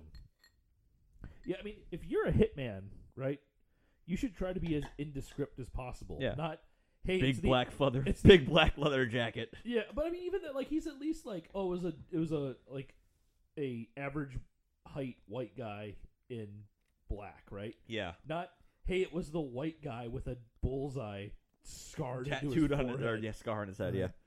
So now Here we we have go. the music video Music scene video mode Yeah. that launches Evanescence into just into memedom. national renown and memedom eventually. I find it rather odd that like the "Wake Me Up Inside" meme was just like a year or two ago. Like it took that long, and it wasn't like a recent, like an earlier thing. Well, part of that is because the song, largely has just been around so long and has been played so much relative to other stuff this band has made. Her getting ready scene right here is so much cooler than Daredevil's getting ready scene. Agreed. Yeah, Daredevil's getting ready scene is just a rehash of the earlier suiting up scene, but also more Joel Schumacher-y. Yeah, and even when he's like doing his little, I don't know why she has to kill Wilson right here, Yeah. Where's but that art is hilariously bad. Like, so she's got so you had a bunch of sandbags that she sliced and kicked, and whirling around and whooping some ass. Yeah, and then the last one that comes down has quite literally a Wilson from Castaway style Daredevil face. Yeah, it's Cape Flap. Cape Flap. So I Dutch don't. angle. Yeah, right. There are a few of those weirdly inserted into this movie. Yep. Case in point, right here. Maybe I'll save the music talk for the end, but I do want to say a thing about Evanescence at the end. So I'll All wait. right. Well, we can. Hey, save that. real rats. I think. And not CGI. real Ben. No. And here's the thing: that only looks bad because it's not animated well. Yes. Yep. Mm-hmm. The lighting actually on it is It's pretty pretty darn good. good. Yeah. I mean, it is dark, so there's almost no lighting. It's deep into the scene. It is intelligent use of CGI. Right. Yeah. Agreed. Dutch angle. Yeah. Apply levity in your movie. Hey, rat. But that face though he was chewing the scenery. It's too much for me. It's unconvincing. Yeah. It's someone who's doing an impression of a crazy person and doing it poorly. Yeah. Because he's not. Everything they show from him is like over the top in comparison with everyone else. Yeah, his character doesn't fit in like the hard boiled world they've Yeah, created. he's doing like 60s Batman, and everyone else is doing early aughts. Yeah. Birdemic. She hates laundry. Yeah. Same. Just slicing all of the. So Elektra and Daredevil are rooftop fighting Amongst the laundry. amongst the laundry. Well, this is where it turns into a Shaggy music video. You keep saying it wasn't. Yeah, it wasn't me. Oh, god damn it. I've been trying to forget that song for the last, 17 years. And you gotta bring that shit back up. Hey, be mad at James, Max. It wasn't me. Break this bottle. That clearly not Jennifer Garner in that shot, by the way. Yeah. Yep.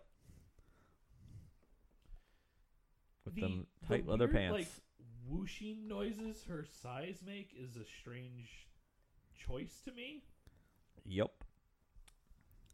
So, fun fact. So, Daredevil is known for fighting the Hand. The immortal ninjas. And the Teenage Mutant Ninja Turtles are known for fighting the Foot, which is a parody of the Hand. Oh, that's funny. And here she stabs him through the shoulder. Right. Which I'm assuming is supposed to be in some kind of major artery. I think it just fucking hurts a lot. Really Probably ouch. disables your arm. Because it's going to mess with your ligaments and your muscles that help your arm move. Yeah. Ryan, you've had shoulder injuries. Oop, that's a no-no. We don't like that. Yeah. Pulling the mask off. That's my face. That's my face. I He's I got did have readier. I did have shoulder surgery. It was not pleasant. Was there a question in there? I was aside from that? talking a little bit about the movement of the arm in relation to the muscles on that part of the body. Yeah, mine was ligament damage, so I could still move my arm around. So it just hurt a lot. I could move it. Oh, okay. I did not know the specifics of it. Yeah, it seems like that wound that she just gave to Daredevil would probably immobilize the arm, like you said. Yeah. Okay, so I don't know. thing I'm not a here doctologist. with this is that So to your point, Ryan, she's known Matt Murdock for Maybe 2 hours. Maybe 2 hours. The only thing that she knows is that He's blind. no. And he fights well on seesaws? Yes, from a who killed my dad perspective, right? All she knows is that it was the Daredevil thing, and Daredevil was around, and she shot at him. So she disables Daredevil, then pulls his mask off, and she's like, "Oh wait, it's the guy that I knew for 2 hours." Yeah, why It's didn't not she me, still think you. it's him? Yeah. I guess I boned you so you can't be evil. I don't. This That's- is fun. Yeah. That was a cool catch from Bullseye as he whips the sigh Mm-hmm. back at Elektra. And we get a slow reveal here. Through That the would hand. hurt. Yeah. And then they also I do like the touch of the bullseye and the salute kind of thing he does. Yeah. This comes back later. This same injury comes back later. Oof. It does. Ah. Vampire Hey. Bullseye. That was real bad, you Why? guys. Yeah, it's so. I mean, I don't need him to be like, without any emotion, featureless killer. But he's silly. But why is he jumping If you around want like a that, fucking... go watch season 3 of Yeah. season 3 of Daredevil, where they do have a I don't want to say he's an emotionless killer, but he is a terrifying psychopath. Oh, season 3 is very good. That's fine. Like, he's just silly in this. Yeah. One, right? I mean, that's the problem here. Yeah. Matt that- Murdock. So Bullseye has just knocked Elektra to the ground. He's complimenting her on her fighting. Oh, did a magic trick. Gonna make this card disappear. Ah! And Fucking- this is silly. It's a little bit dumb. Yep. So he Bullseye just Gave her whipped really, a playing card at Elektra's neck and got a superficial slice on her neck. gave her a really bad paper cut. Yeah. Which apparently disabled her. I imagine that would really hurt. I would, for It sure. would, but it's also just a paper cut. So here we have, Then he stabs her with her own side. Yep. Right. iconic comic image. They couldn't show the Psy going through for Comic Code Authority restrictions, so they showed it poking in the back of her shirt thingy. Right. So Huh. that is a Did you guys want him to throw something at this helicopter and make it come down? yes. I wanted him to throw the side. It just goes like. I wanted him to throw a cape flap at the spotlight. I wanted him to throw something at the spotlight just to take it out. Yes. Okay. The roast. Yeah. That's fair. I thought that was a perfect opportunity for him to do something cool. Yeah. And Elektra is crawling over to the love of her life of 2 hours. Crawling on the roof. This wound that will not heal. Did you just Linkin Park us? Oh yes, I did. And then you say fear is not what Matt knows, right? Because that's the whole thing. Ah. He's a man without fear. Thump, thump. No, reach into her chest. Start her heart again. Yeah. I learned that from a different movie. Also starring a lot of other. Right. And also that one guy, Cyrus. Sorry. Daredevil sad. Oh, God. See? If Yeah. Bullseye would have busted that fucking thing, it wouldn't be blinding Yeah, us right now. Bullseye, you jerk. How can Matt hear anything with a fucking helicopter around? Those police vests have have a lot of writing on them. Very large logos about who they are. It's Well, like- they're it's- logos, but it's also like police and then a bunch of other smaller. And then like the inside of a Fifth fucking grade- Tylenol fifth- bottle? yeah. Like it seems like just being in SWAT gear with police and an MP5 is probably all you need to know. Yeah. Oh, so now we've circled back to Matt on the cross at the top of the church, falling down inside of it. Meeting up with the priest who has been around. Matthew. And a strange cut. Yeah, the pull out from the eye. A strange cut.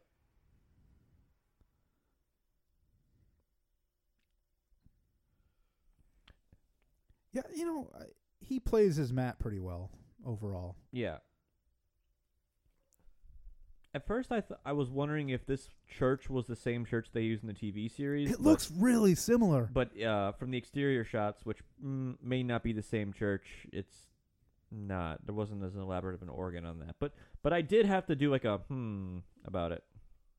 So do you think that they let the priest live here just because of the PG-13 rating? It seems out of character for Bullseye. I mean, he fucking killed an old woman with a peanut because she was loud.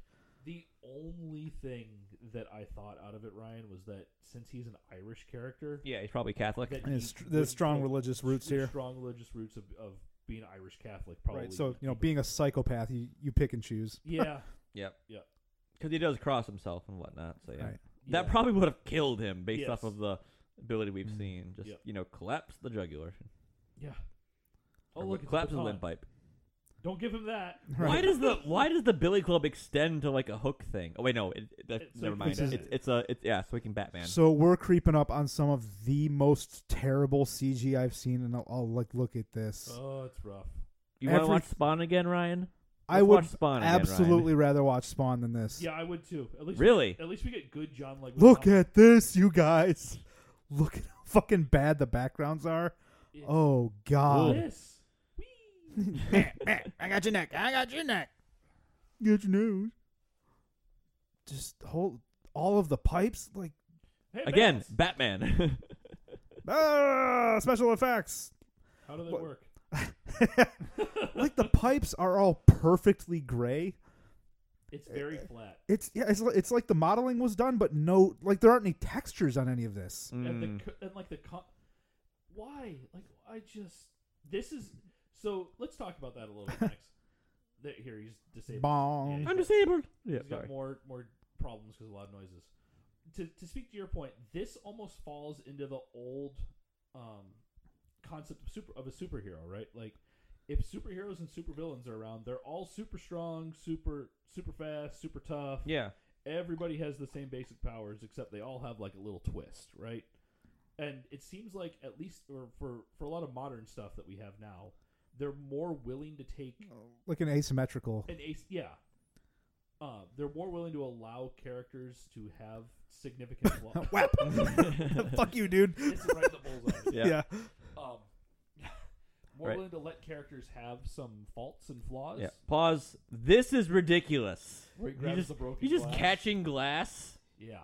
So again, it's Yeah. And That is more ridiculous than any throwing feat he does. How he just catches panes of glass yeah. and then just like well, and I think and then just Genji's the I think with that. Ooh, there's the bell. sanctuary. But sorry, go back. What you're saying? So what I think that does is that leads to a lot of these movies feeling like the cop just immediately opens the door, draws his gun at the church. He doesn't see anybody, but he just draws his gun on the church. But it leads to a lot of these characters just feeling generic, right? Nobody feels special or They specific. don't have any distinguishing features. They're just all very good at what they do. Yeah, Oh, that was bad. yeah. That was also his eyebrows are on really weird. Like one of his eyebrows goes much further across his forehead than the other, and by he I mean Bullseye. Weird thing to notice, I know, but this movie doesn't exactly mesmerize me. He probably has to compensate for that. Oof. Yes, I'm just gonna reveal all the plan Yeah. while I'm killing you.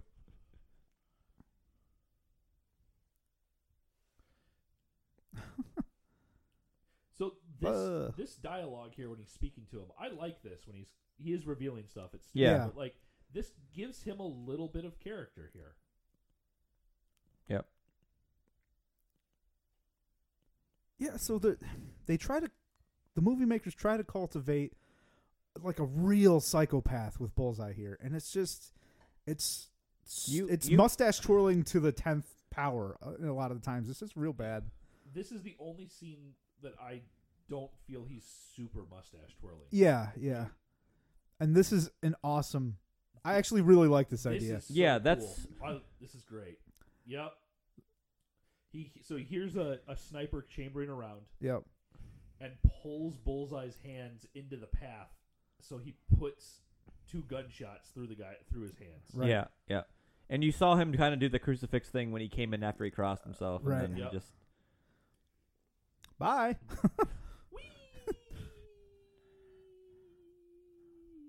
looks terrible. It looks Again, real bad. looks like the end of the first Batman movie with Michael Keaton. Oof. Hey, an over the edge drop. So that's another one too. Over the Edge is a Batman cartoon where Batgirl is thrown off the roof by Scarecrow, and they had to go back to the censors because they showed her falling onto her father's car from outside of the car. And so they went back and turned them around and said, no, you can't do that. You have to show it from inside of the car. You can't show her really hitting. So instead of just showing her hit a car and then be like, oh, cut to Commissioner Gordon, it's way more brutal because you're looking from behind Commissioner Gordon's head, and then his daughter falls onto the hood of his car. It's like you're in like the back. It's like you're in the rear passenger seat. Yeah. And they're just like, oh, it's way worse. yeah. Yeah, it's not great. Well, less explicit, I guess. So I guess it's way worse though. Daredevil. Before this finishes, this is a fine porter, Lost Yeah. River from Bellwoods. That's pretty good. I mean, it obviously it pales in comparison to the beer we just had, but it's got a nice roasty flavor, fairly easy drinking. Yeah. I wish he would have kept his suit on. So here we have Kingpin getting ready for a fight. Right. I do too, but I also understand him taking at least the jacket off, right? Yeah. And once you show him like how big Fuck. he is, massive. But like, really look at his arms in the shots where you can see him. He's his just arms are like the size of my huge. chest. Yeah. Swear to me. I Whoops. do like reversal. That's like in a fucking side-scrolling action game where you learn how to fight an enemy. You're like, nope, don't do that. Yeah. Yeah. Fucking crunch. Just, Look at how big his shoulders I are. love this. I love that. Oh yeah, that's It's a great so you think he's good. gonna throw him on the table, but he's like, no, I'm gonna throw you up. Yeah, Ben Affleck is 6'4", so probably this is a stuntman. So he's Right. they probably picked a little bit of a smaller stuntman Yeah, to yeah. make him look bigger. But he hoists him over his shoulders and hurls him into the In ceiling. the fucking ceiling. Yeah. It's so cool. Good God. I mean, he's got a little bit of a gut, which was that 40 pounds they wanted in the game for this role. Yeah. But just his muscles are just ridiculous. The dude is Still fucking huge. like this. He's like And just that voice. yeah. Man. He was also in just around this time. He was in Tim Burton's Planet of the Apes. He played. He was like a general. He was like a gorilla. Okay. And Steve Harvey has this bit where he was talking to him on a radio show, and I'm like, people are calling, like he was talking about the movie, and people are like, Steve, this isn't right. They're having a black man in full makeup as a gorilla and whatnot, and he asked them like, how much did you get paid to, because he's kind of like a not a bit part, but it's like a supporting role. They paid him like $10 million to be a gorilla in Planet of the Apes, and Jesus. yeah. So this is cool. He breaks the like waterfall pipes? like water pipes so they can see. Yeah.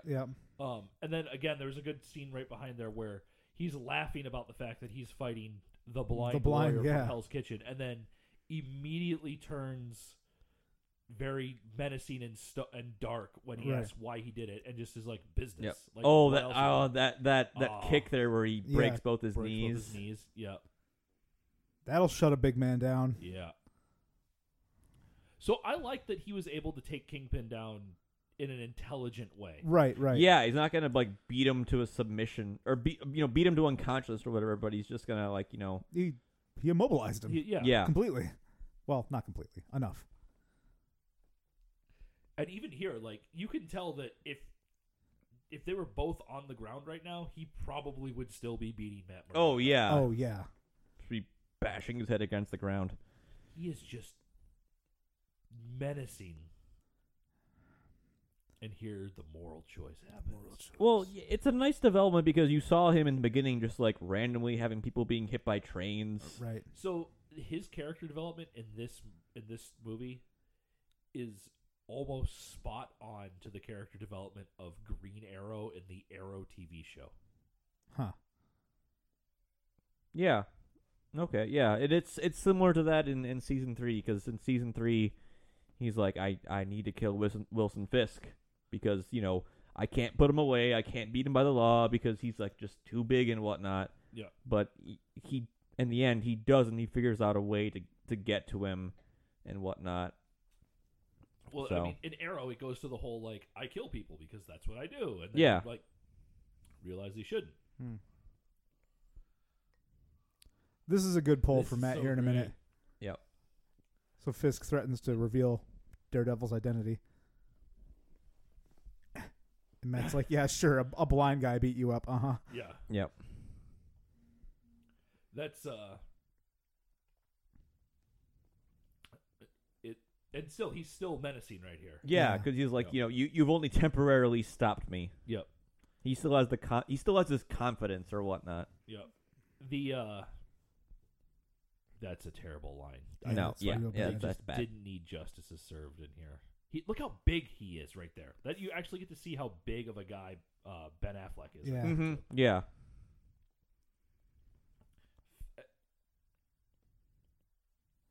I really, really like him as Fisk. This is a cool shot. That's a great shot. With the I blood flowing out love of the that Daredevil image mask. right there. Yep. The blood and the roses and the mask. Yeah.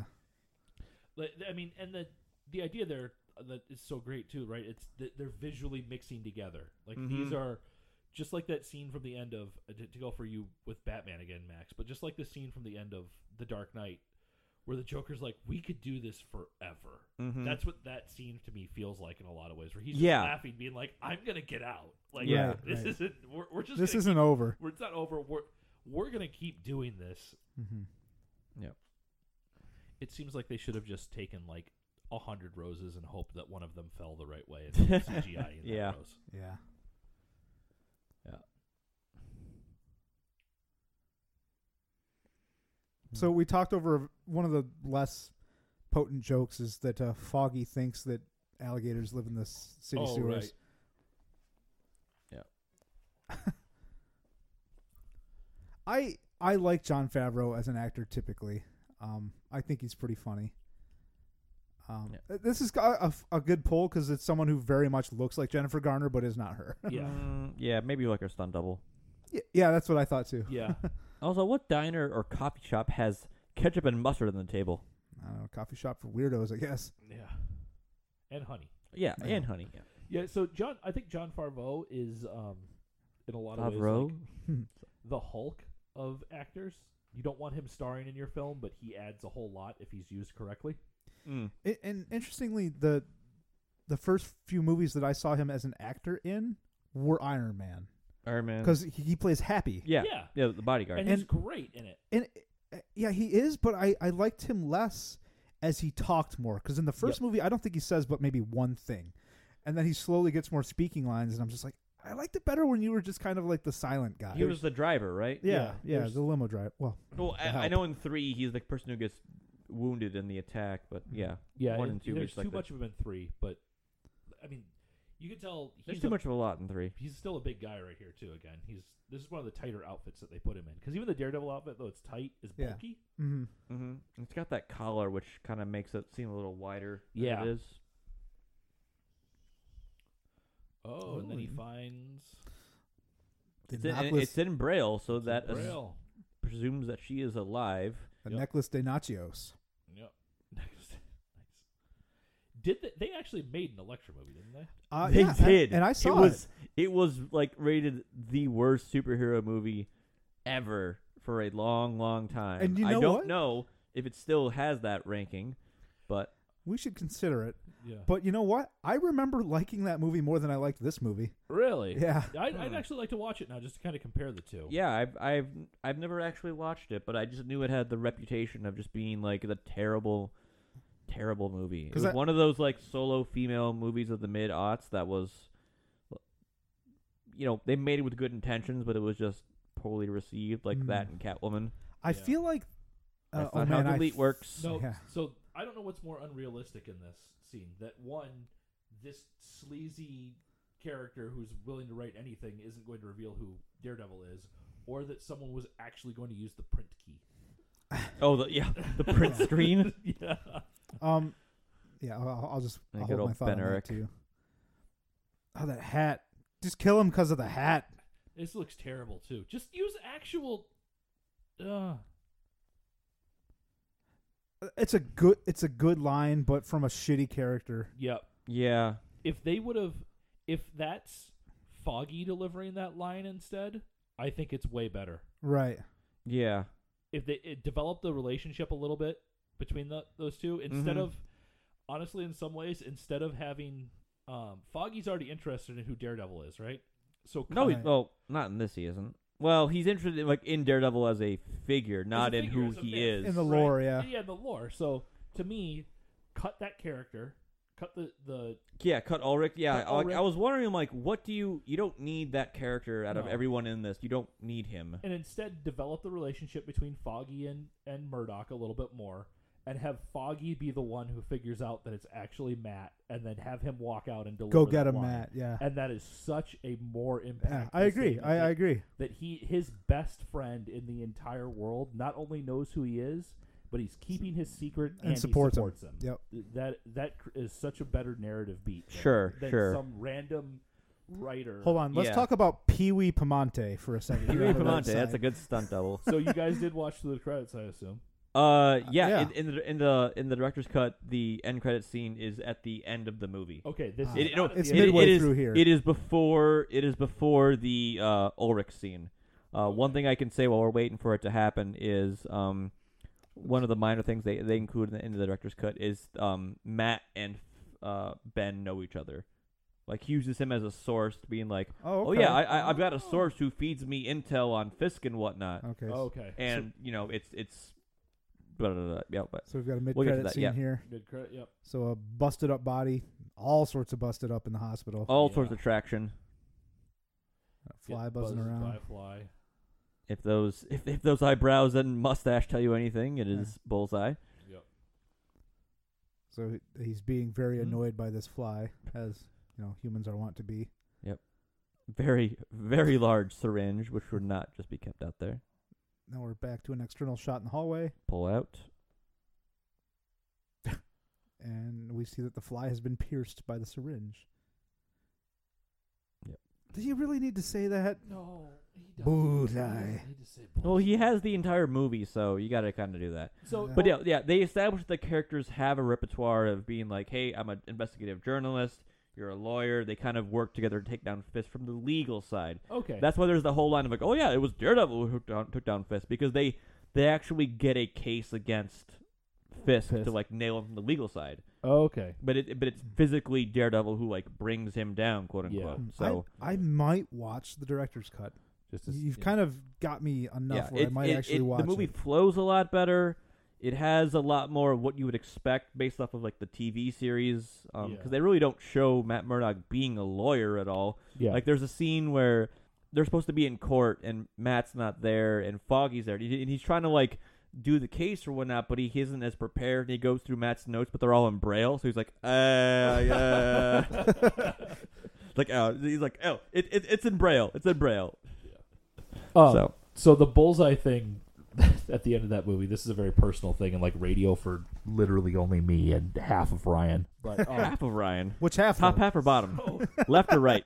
so in Which quadrant are we speaking to here? yeah, in 9th or 10th grade, a couple friends and I made a like knockoff horror, like a hilarious horror movie about how a monkey puppet killed my entire friend's I family. remember that. I've seen that video. Yes, and one of the jokes that we had was that you never saw the puppet move. So you just cut back and forth, and like the puppet would get closer to people. Oh, okay. and so one good of the low-budget things, film though, is technique. that it cuts to the puppet, and it has a dart. Oh, it was one of those puppets that like could hang on the back of people by sticking its Right. hands The together. Velcro on Oh, the hands. yeah. So one of the jokes is that we had him holding a dart, and then it cut, and you cut over to somebody, and they were dead with the dart, dart. in their mouth, and then we pushed the electronic dartboard, and the dartboard went bullseye. Bullseye. And as soon as he said that, I was like, oh my god! It brought me right back to that movie. And it Was Steve Cuff involved in that production, or was no, that the Brian Red Miller. Bucket? Oh, okay, Brian Miller. Oh, Yeah. okay. I'll share with Hey, you Brian. guys now Brian. a high And school Steve. video story of my own. So I had Mrs. Christopher for AP Government, which As you guys probably also did had. all the rest of us. did. Yep. Yep, and we made a video about Shays Rebellion and the Whiskey Rebellion as Okay. like a project you had to do or whatnot. And she kept that video around for like 4 or so years. Like Nice. eventually, my sister saw that video.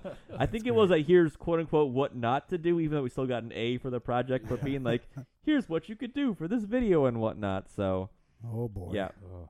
a video of me was passed down through the ages until she retired. That's pretty funny. Yep. Mm, Well, wow. So okay, so we made a couple of mental sticky notes throughout this. yeah. Let's So go through some of those. let's do first. Let's first do View Again, Brew Again, and then we'll get into the larger Okay. discussion. Yeah. So, View Again, Brew Again. I'll start this time. View Again. No, I'm probably not going to watch this again, even if it is like the director's cut, which is longer but better. But if I want to watch Daredevil, I'll just go watch a TV show. It has a very distinct place within like the history of this genre of film. But if I want to watch a Batman movie, I'll go watch Batman Begins. Brew Again, The Lost River from Bellwoods. It's not going to knock your socks off, but if you just want a nice roasty porter, go for that. And the CBS, like James was saying earlier, I feel like this year's batch is a lot better than last year. Last year's we had a couple ounce sample at Craft Brew City near Ryan's house, and we were all like, okay, yeah, this couple ounce sample is enough for us. But this year we split the bomber between the three of us, and we're like, okay, yeah, More, please. yeah, more, Yes, please, yeah, please. more. Ryan, Okie dokie. Let's go first to View Again. This is a background movie for me. I would background movie this. And I may amend my feelings once I check out the director's cut, but for as much as I truly detest everything after like the first 15 or 20 minutes of this movie, I still think it's just weird and stupid enough to be in the background. But again, don't mistake that for me actually liking it. I don't know. It's just got some stuff where you can look at and just be like, wow, this is just fucking terrible. And something that was supposed to be kind of like a AAA movie. What the hell happened here? Brew Again. I'm going to start. They're both yeses for sure. The porter, I guess this is a good thing. I just kind of didn't realize that I had completely flown through it. Like it was just suddenly gone. Oh. So it's good. It's very drinkable. very drinkable. I don't know that there's anything particularly remarkable about it, but it was good. Like that was a good porter. No, this yeah. was like $9 or $10 Canadian. Yeah, so it was solid porter for sure. Just no real standouts there. The CBS, I've got nothing really more to add, but it's very good. They pulled back the sweetness, which was one of our kind of reservations about it before when we had it last year. I think it's really well balanced. It's got like maple in there too. Yep, it's some maple syrup. Yeah, I very much like CBS, and again, I like KBS, but I would prefer CBS in pretty much all cases. And it's just a solid drink for sure. And that's not even because we got free swag from Founders. That's just the truth. Yeah. Again, thank you, Founders. Yes, thanks, Yes, thank Founders. you. Yeah, JG Thorpe. View Again, no, but I would like to watch the director's cut. Ryan, I think that sounds like a project for you and I at some point. Okay. One, I would like to point out also that apparently 955 people have reviewed this on Amazon and given it 4 stars. So please do not pay attention to any Amazon movie reviews. Right. Never. IMDb 5.3. That's more like it. View Again, or for Brew Again, I was mediocre on the porter. It had a little bit of... Hold on. One final sample. He's drinking. He's thinking. Yeah, it's a little getting a little close to skunky malt for me. Okay. I can see where you're coming from that. So I'm much more of for a porter. I will go far and away more for a very roasty malt flavor as opposed to just like lots and lots of normal malts, because I think you can get towards this little bit of a skunk flavor to it. That said, it's a decent porter. Yeah, it's apparently also a Baltic porter. Okay. So because that is like an 8% ABV, which it does not taste like an 8%. No, it does not. No. No, Wow, okay. that surprises me Yeah. actually. CBS was fantastic. That Yeah. was truly what I was hoping for it to be last year. And that's I'm fine with a lot of yearly releases kind of tasting different from year to year, particularly now that we've gotten into the beer world has come to accept that yearly releases are going to taste different. Yeah, and especially stuff that you're going to age in a barrel. You're not going to have the exact same barrels from one year to the next, and this is aged, I think, 9 months in those barrels. So there's things you can't control about that process. You can try to have as much as you control as much as you can, but you can't make you can't make one batch exactly the same as another. Right. I mean, you want things to have a general idea of what they should be tasting. A consistency right? to them, yes. But at the same time, if it's a yearly release, like we talk about, Hop Slam tastes different from year to year, but it's still Hop Slam. It's still Hop Slam. Oberon has changed dramatically since it was originally released, but it still has that very Oberon taste to it that's been evolving, but it still maintains that relative taste to it. It's actually been getting more and more sediment in it lately, which I like a lot, actually. I like the more sediment-filled Oberon. There are people who admit, or not admit, but claim that Bell's Two Hearted, their most popular beer, has changed since its original inception, or even from a more local scale, Drippa from Kunin's. That is a batch by batch. Yeah, like there's a good batch or there's a not as a good batch. And I've had that to as much as I love Kunin's, I've had that on all of their beers. Sometimes I will get a Kunin's is known really for their two things, right? They're known for Drippa and they're known for their Hefeweizen. Those are their two big beers. I have had some bad Hefeweizens from Kunin's before, and they'll say, yeah, it's a new keg or it's a keg that's been around for a little while, but the next keg's a completely different batch. So they'll say, but they are truly like a small batch brewery. For being the size of brewery they are, I don't know the exact barrel size or their barrel size per batch or whatnot. But when you go to the tap room, they've got like 15 to 20 beers on tap. They make a lot of beers. Yeah. Anyway, but so I'm fine with it tasting different from year to year as long as there's some bit of consistency to it. I think that makes those releases a lot more exciting, right? Because I mean, I get that some of these are yearly releases because they're expensive to make or whatever. That's one business reason for it, but I think it's more interesting if at the same time they're kind of playing with things or doing stuff to the yearly releases to kind of be like, hey, it's new from here, new from here. I'm much more apt to go get something because it may taste different but be similar than just go get something because it is big and bold and exciting. And or just because it's limited, right? Like, I just love Hop Slam because of the way it tastes, so I will go get my Hop Slams. But, I'm not rushing out the door to find yearly releases from a lot of other places just because they're limited. I want to see if there's differences from year to year and see what was better or what I like more, or is there a new flavor that it's in there that adds to it or whatever. Well, that kind of goes back to what we were saying is some of these releases are like CBS, for example. Like I had to go to a large grocery store chain to find a bottle of it. It wasn't really that expensive. Or we are in the past, and Hop Slam has just started canning. They're going to start releasing it like in the next week or so. Yeah. And like on the website, it's like, oh, track where you can find Hop Slam, and I'm like, I don't need to track where I can find Hop Slam. I know where I can find Hop Slam. It's not going to be difficult. We found it at fucking Costco last year. Yeah. It's and CBS, they had it this year and last year. This year they had Bourbon County from Goose Island at really? Costco. Huh. Yeah. I had some of that very recently. It was pretty good. It's very good. The Goose Islands that are not the 312 or whatever it is, or whatever, because this is gonna sound stupid, but there's a Goose Island bar inside of O'Hare Airport.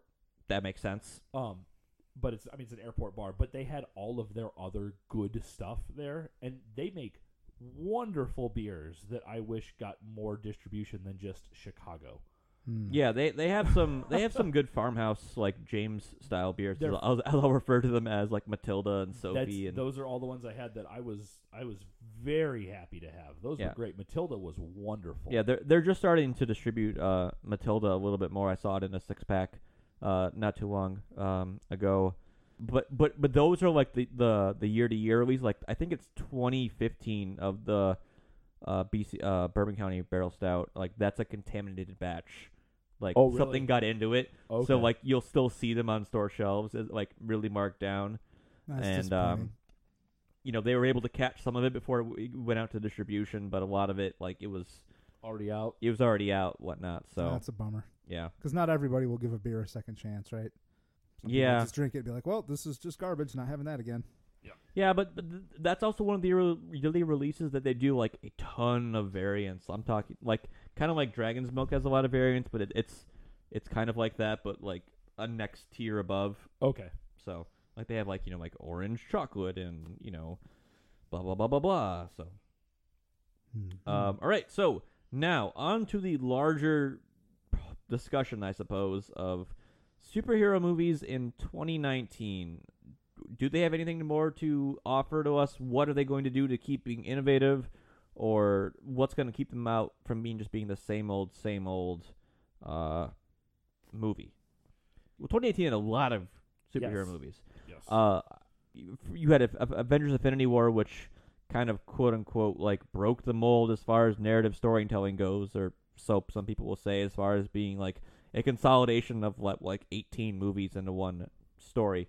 But then at the end of the year, you had a bunch of movies that people, I think, had no hope for or expectations or lowered expectations for. Venom, Aquaman, and Spider-Man Into the Spider-Verse, which turned out to be like some of the most financially successful and also just interesting movies technically Yes. of the year.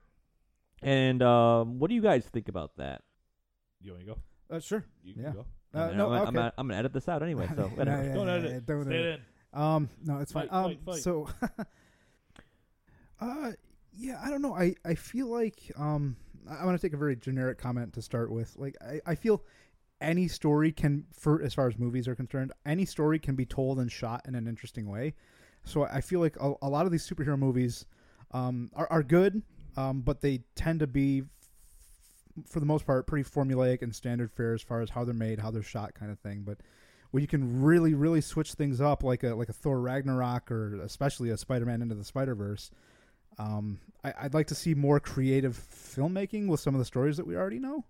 That would be good. And it seems like for studios that are going to make comic book movies, the big ones being Marvel and DC, they're going to have to decide: Are we going to try? Does everybody have to try for a 15-year story arc in a continuous cinematic universe, or can we just maybe go back to just making self-contained stories again for our universe, and not necessarily have to tie everything together in a giant stringboard of craziness?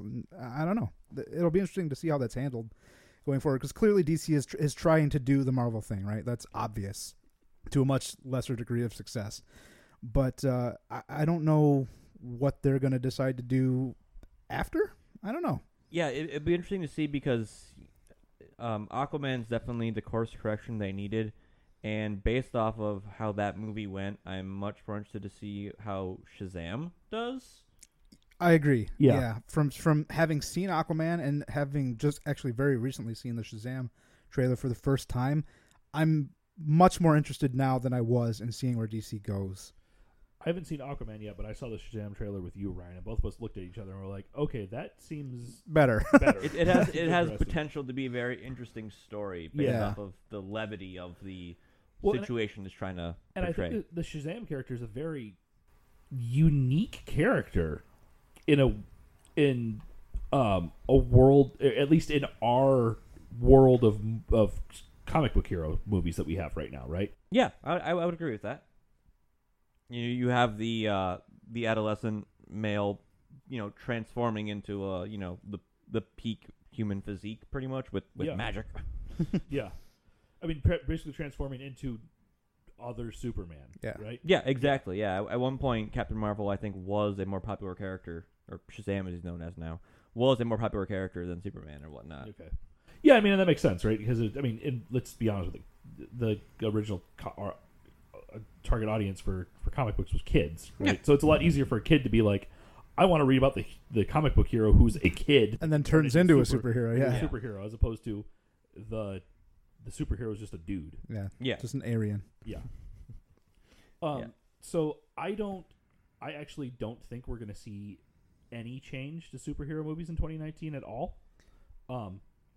We have superhero movies are still incredibly economically viable. Yeah, and just to very quickly interject to very narrowly answer your question, Max, I agree with James. I don't think we're going to see any course changes in 2019. Zero course changes. Long term was kind of the long view is what I was going for. But anyway, back to James. Yeah.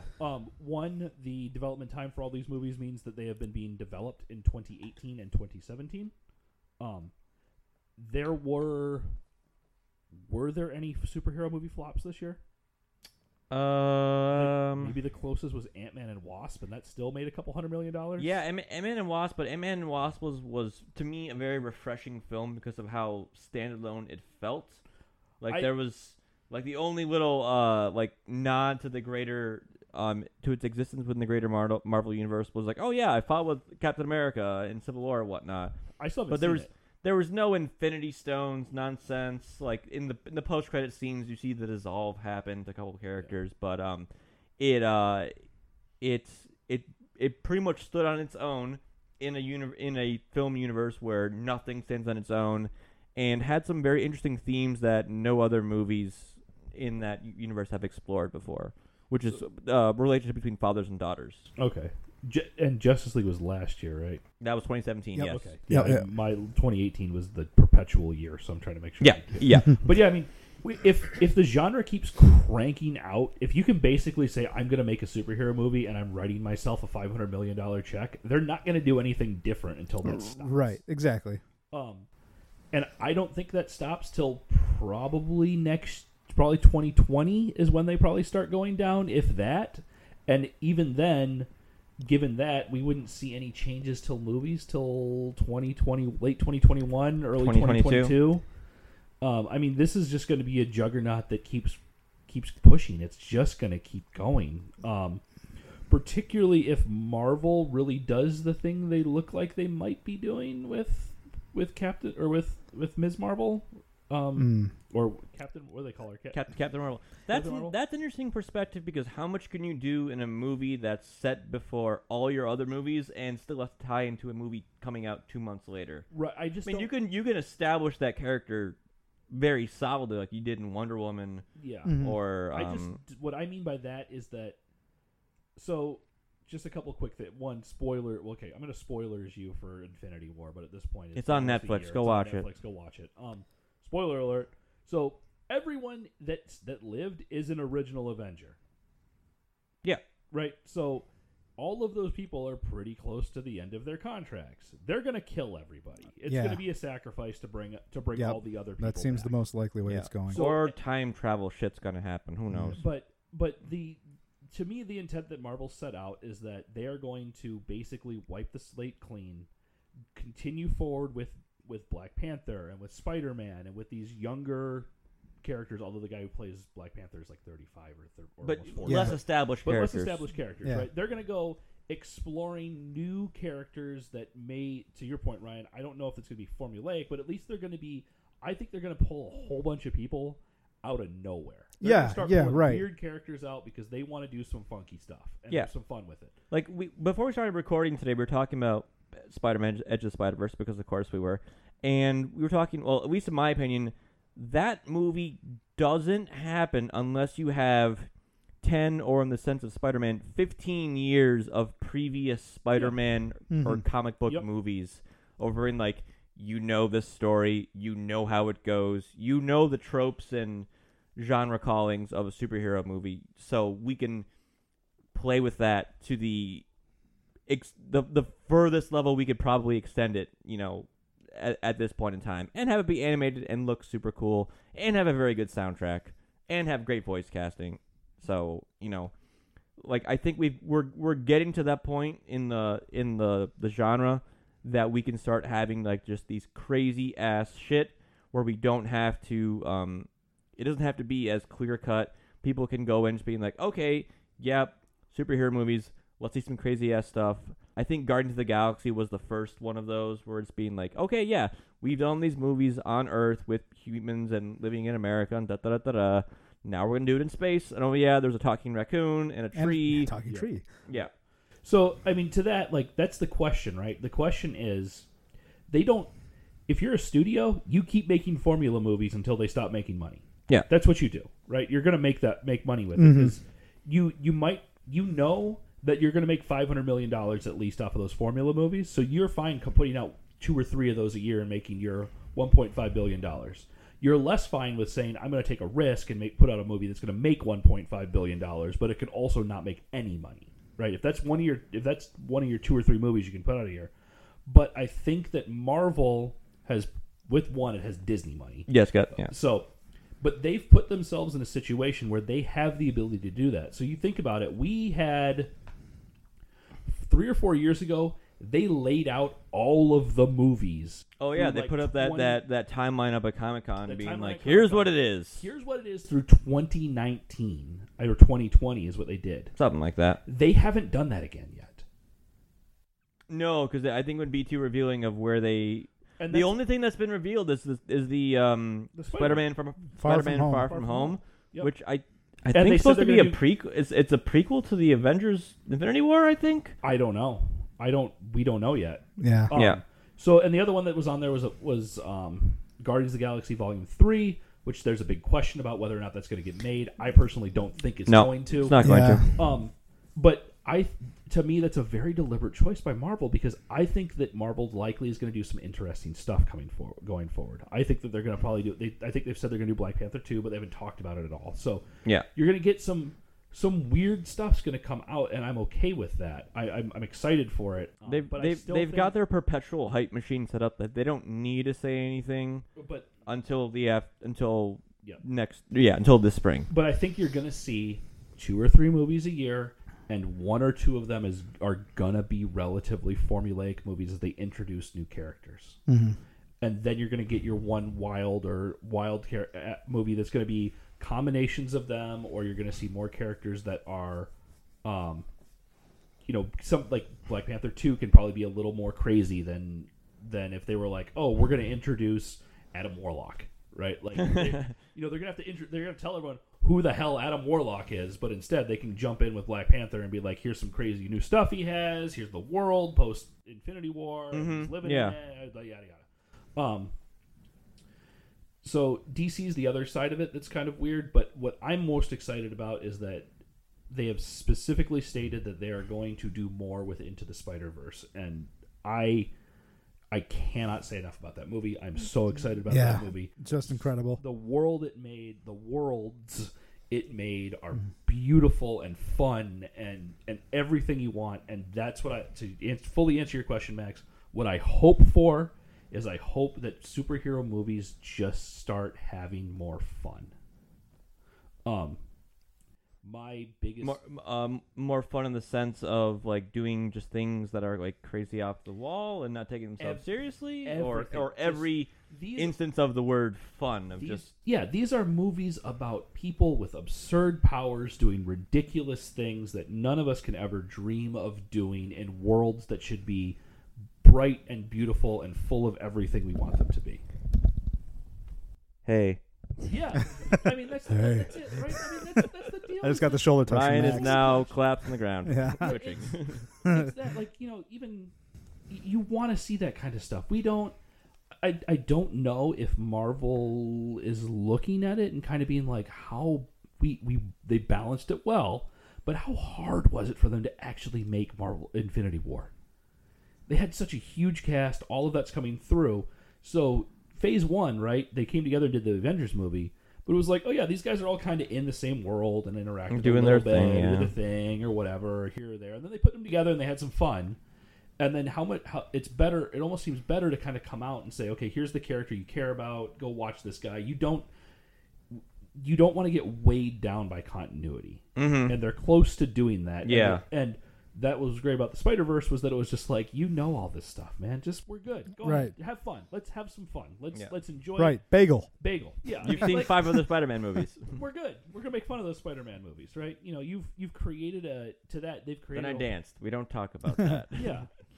So, and I've been talking for too long, but I want to have more fun with these movies. The best ones are when you walk out of the theater with a big smile on your face and you're absolutely enjoying the last 2 hours that you had. That's what I want. And then you talk about it with your significant other or whatever on the car ride home, being like, just, "Oh yeah, what'd you think about that?" Or just enjoying those things. Yeah.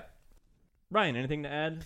Yeah, so we put a pin in something that we brought up while the movie was still running, and I want to talk about the villains and antagonists in superhero movies, and how it's a little, in my opinion, a little bit of a cop out and kind of boring to just have the bad guy just be the good guy but bad, as far as powers. Yep. The darker image of the hero. Yeah, I mean, so some examples I'm trying to think of. So Ironmonger in Iron Man 1.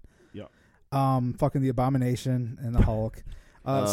He's Yellow Jacket, Killmonger. Right. I like Killmonger a lot. His character's great. He's a very good character, but he pretty much just was evil. He's just evil Black Panther. Yeah. And almost, and we've kind of talked about this. Killmonger is kind of even more compelling than the Black Panther's character. I want to watch the Killmonger movie. That's in no small part to Michael B. Jordan's acting of the character for sure. Aquaman is like reverse Black Panther, Lord of the Rings plus Raiders of the Lost Ark. Yikes! So that's literally like the best way to describe it. Yeah, and just as a more recent example, spoilers in Venom, it's the same thing. It's just Venom but different. Okay. Oh yeah. It's color shifted Venom and it's Silicon Valley. Venom. Oh yeah. I was gonna say in Marvel vs. Capcom 3. I was gonna say no. It's Venom, and then you picked Venom again, but before you picked him, you pressed up on the joystick, so it changes color. The blue Venom. Yeah. And that's actually a thought that I've had for a long time for superhero movies, but I think it's much more interesting when it's, like we said, an asymmetric confrontation and an asymmetric just struggle, and just a really interesting thing to pull, I think, for a movie that nobody likes, but I think I like more than some, is Age of Ultron. Like no one does like that movie. when Scarlet Witch just messes the Hulk up for part of the movie. Yeah. Like that's a perfect example of two completely different power sets that make for a pretty interesting part of that movie. And I don't think there's enough of that, especially in superhero movies, to play out when you have such fantastical things that could be happening. It's kind of a cop-out, and it's kind of boring to be like, oh, well, this guy smashes. Oh, yeah, well, this guy also smashes, but he's less green. Yeah. I don't know. That's thinking about that, I mean, let's look at a lot of the solo Marvel films. Iron Man, Captain America, Ant-Man, excluding Thor. A lot of them are just humans with tech or minor super abilities that aren't as fantastical as the Hulk or Scarlet Witch. There aren't enough just like super powered foes that the Avengers characters have had to deal with. Yeah, you get some of that. Like, there's Loki. I said excluding Thor. Yeah, excluding Thor. So you have, so to your point, Ryan, in the first Captain America movie, his villain, the Red Skull, is literally Captain America. Is literally a person who got injected with the serum. Right, same guy. The Nazi version, just red face, skull face. But the character still acted well. So I think. But what you're saying is that the Red Skull. You want to see. You want to see something like, in one way, the other Captain America movie, when they meet up with basically Secret MODOK, and and the AI, they're fighting a 1970s AI trying to get information out of him, and then he calls a missile strike in on the location. Yeah, like that's a really interesting fight, exactly, quote unquote. Yeah. You want to see less of what I think what you're trying to say is you want to see less of like we're just going to get together, human punching human. Yeah, it's the Superman versus Doomsday problem, right? Like we're just going to punch face in the street until one of us falls over. Like you can only watch that so many times. Mm-hmm. So you want to see these characters become an interaction with each other in completely different ways that are far more interesting. The joke about Marvel movies, right, is they all end with them fighting a horde of things that all lose once you kill the mother. Right. The mother brain or whatever it is, right? Mm-hmm. Once you close the portal, once you beat Ultron. Mm-hmm. Yep. In Ragnarok, which we all love, in Ragnarok, right? Fucking great. There are 3 villains in Ragnarok. There is Hela, who is basically evil Thor. I would say she's like more evil Loki. Yeah, she's evil. Okay, she's evil, like actually evil Loki, but. So she's kind of falls into that a little bit, but they make her. Her powers are actually really different. Are different. Yeah. Mm-hmm. But then you also have the Grand Master's a villain in that movie. Yeah. I mean, yeah. And he's completely different in a whole different. Yeah. Like a Wilson Fisk style villain, right? He just runs everything. Yeah. Yeah. And then the other one is Sartor. Who turns gigantic and no one can defeat him. Like Right. those are three really different and compelling villains. Right. And even though that movie has three villains, which is the sin of Spider-Man 3, that it has too many villains, Thor Ragnarok never feels like it has too many villains. Oh, it's a Because tight, excellent movie. All Yeah. so different. They all have their distinct place in the story, Exactly. and they don't step on each other's toes as far Yeah. as what they're doing. Yep. But going towards villains and Fisks and parallels with the heroes. So the one of the also reasons we're doing Daredevil right now is Daredevil was just canceled Oh, which sucks. on Netflix, Yep. along with most of the other Netflix shows at the time of this recording. Jessica Jones season 3 and Punisher season 2 have yet to come out, but we assume that shortly after they've come out and They're people have both gonna digested get them and canceled. wrote their think pieces about it, they will also be canceled. Yeah. Um, No more than a month after release, I would think. yeah. With all that being said, I don't need to see any more Daredevil at all.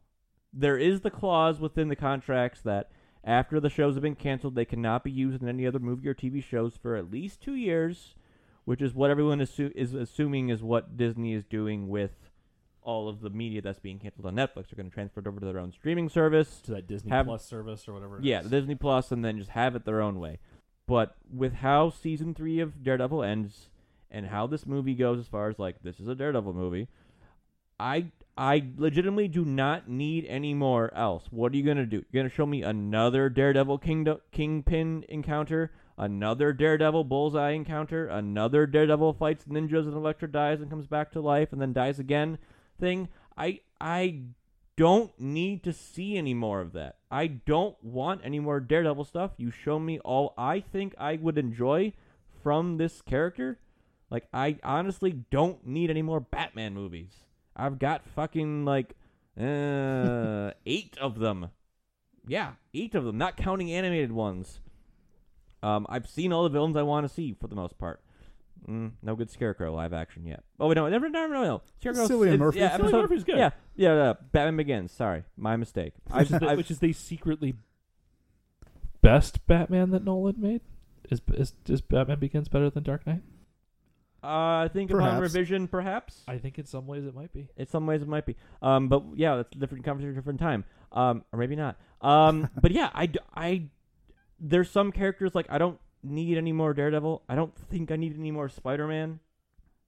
Oh, I want No. I don't need any more traditional Spider-Man. Okay, if you I want was me to gonna give me say. off the wall Edge of Spider-Verse Spider-Man, I'll eat that shit up. If you're gonna go Yeah. to the whole Spider-Geddon where they have 50 Spider-Mans in it or whatever the hell, sure, yeah, give me more crazy shit. But I'm Peter Parker. I live in Queens with my aunt, and I'm Yeah. poor. Da, da, da, da. I don't need any more of that. Well, you're gonna get some more because Tom Holland's gonna make Spider-Mans until he is too tall to make Spider-Man. Probably, but Yeah. still, but again, that's the whole if they could, that might be some interesting in the whole post Avengers thing based off who lives, who dies, and whatnot of him adjusting to the world of here's the world now and whatnot. That could be an interesting story, but I don't need another Sam Raimi Spider-Man story or Andrew Garfield one. If yeah, but that's just I've gotten enough out of some of these characters that I can. There's more than enough characters you can go to. I think TV works for certain series. I know there's a lot of Image titles have been announced as far as they're getting TV productions in the coming year or two, and I think there's more room to breathe in that kind of format. Yeah, I think so. Hmm.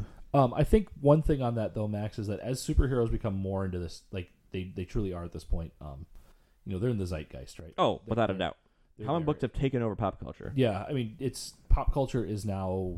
You don't get to claim that the stuff you liked as a kid because you were a geek got you ostracized. It may have as a kid, but your life, the entire American life, rotates around all sci-fi and comic book stuff right now. So, And likely, if you are my age, you probably weren't ostracized for them. yeah. So the thing that comes with this is that we're going to continue to get more of these things. I'm curious to see if they're produced for different audiences.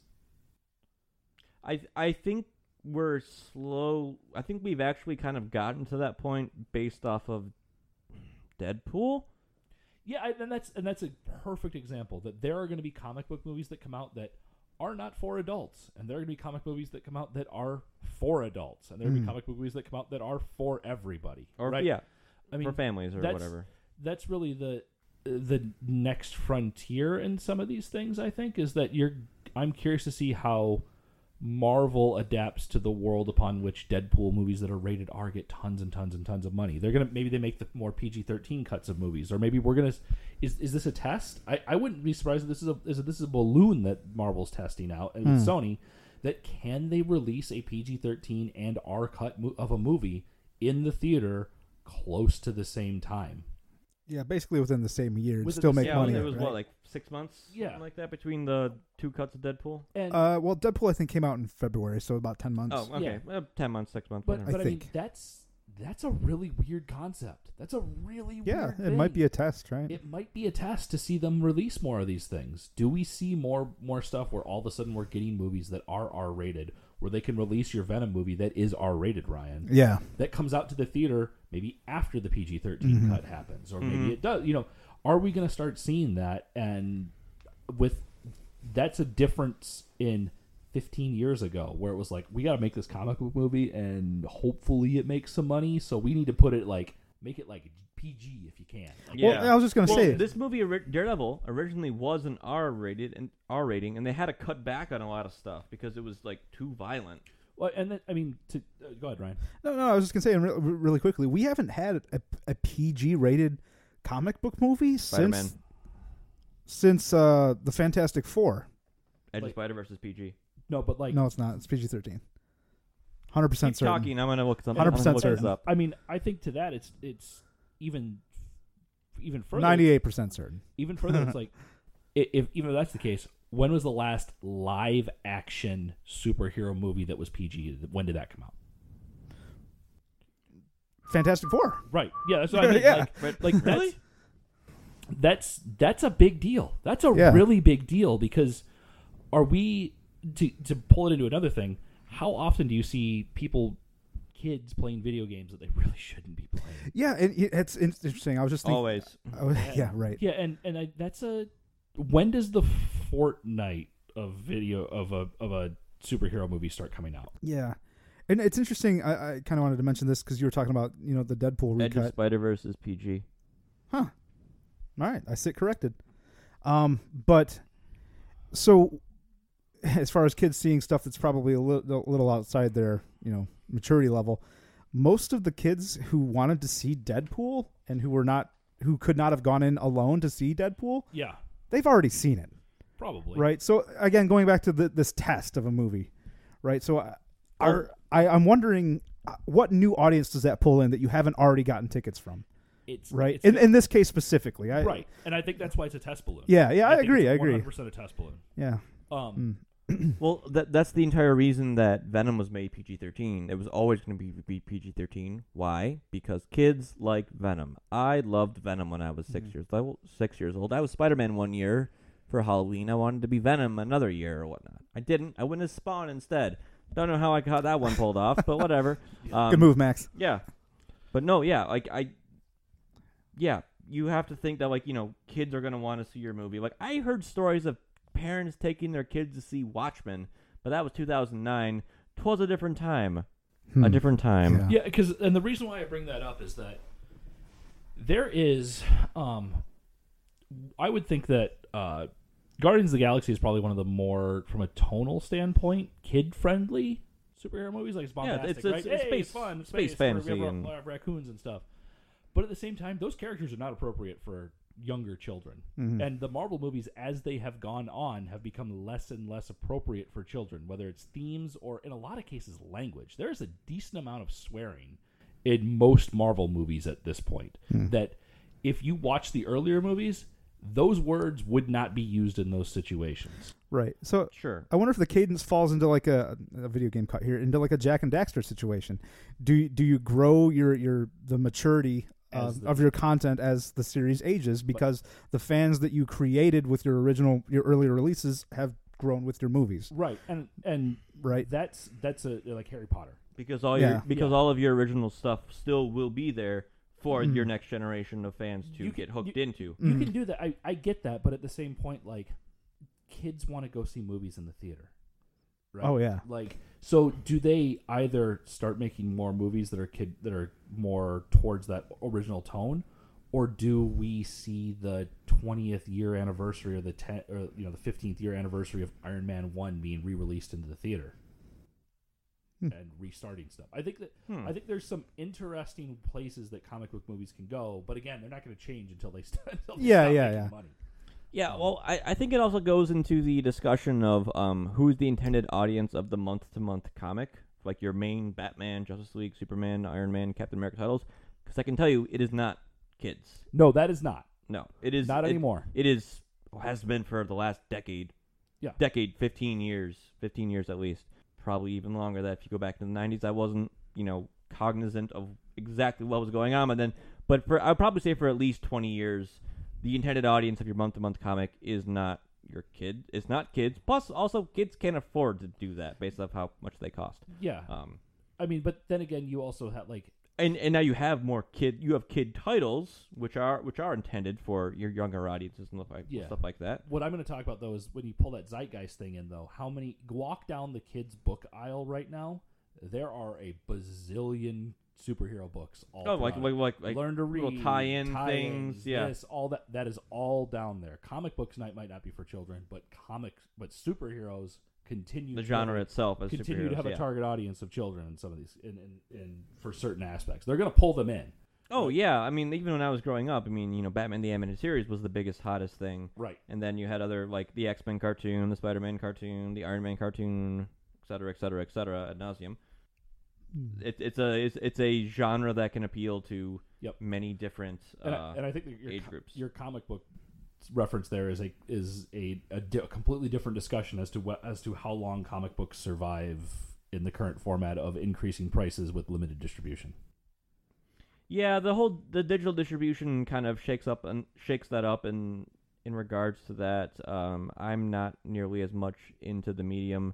I'm not going to get into that as much as I used to be, but it's it's a tricky thing to really talk about. Yeah. All I can tell you is that stores don't see as much of a bump from movies coming out as you think they would. No, I assume they would not.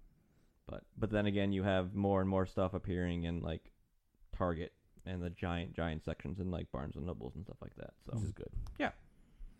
So I think it'll be okay. Any other pins? I had one more pin. I think it's a much smaller pin than the rest of this. No, I think I covered all the stuff I wanted to. What do you got, Ryan? No, I just put want that last pin in it. Hey, I guess you're allowed to put the pin in me since I lost the ratings bet on Spider-Man. That's okay. But no, just more about the music soundtrack, specifically the Evanescence song. I wanted to talk about that. And why do you guys think that of all the things in 2003 to have stuck around for 15 fucking years, why is it a song from the Daredevil movie that still is played to this day on the radio? People still know it. Everyone knows this song. Why do you think it was so popular? I think that song particularly struck a chord with the emo scene that was emerging at the time. So even when I was graduating high school in 2007, there were people who were still like super into that band, or that song specifically, even though it had come out at that time, a handful of years before, where certain pop songs didn't nearly have that longevity.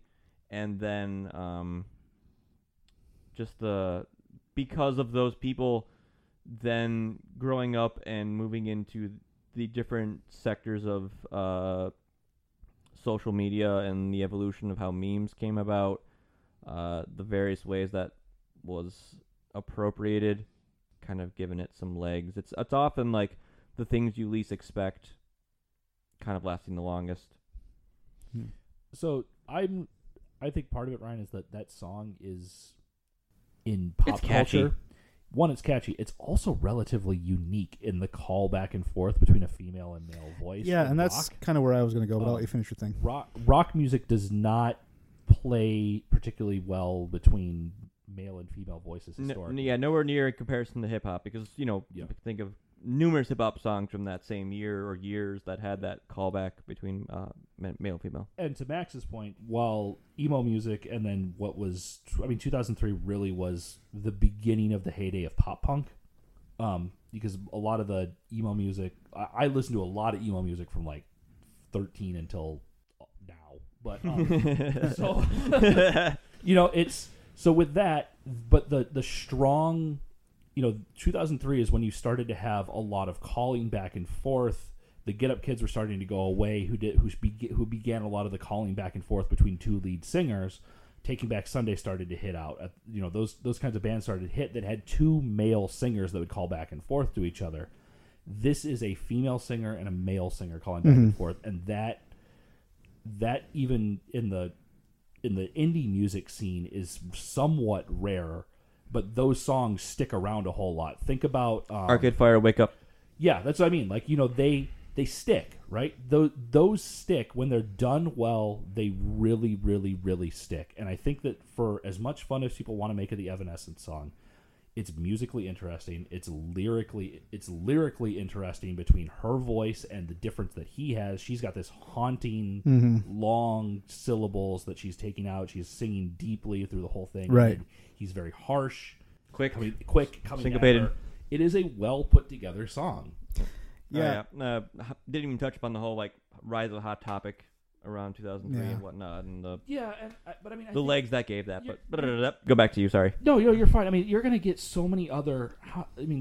Just like you're gonna get so many other bands that come out and have a single hit here or there, or do this or do that. But I mean, I really think a lot of it does stick down to the two different voices that are in there. Yeah, and I agree, but I also think at least I can speak a little bit from me, but I also.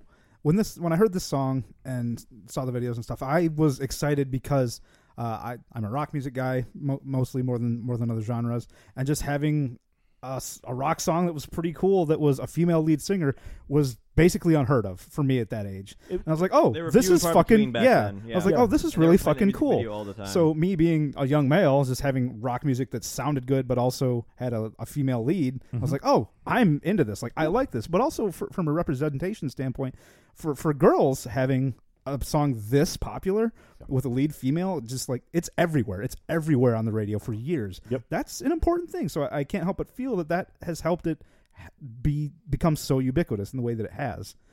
I don't know. No, I think that's part of it, and I don't think it's unreasonable to say that there was a dearth of female rock or rock singers for the most of the 90s.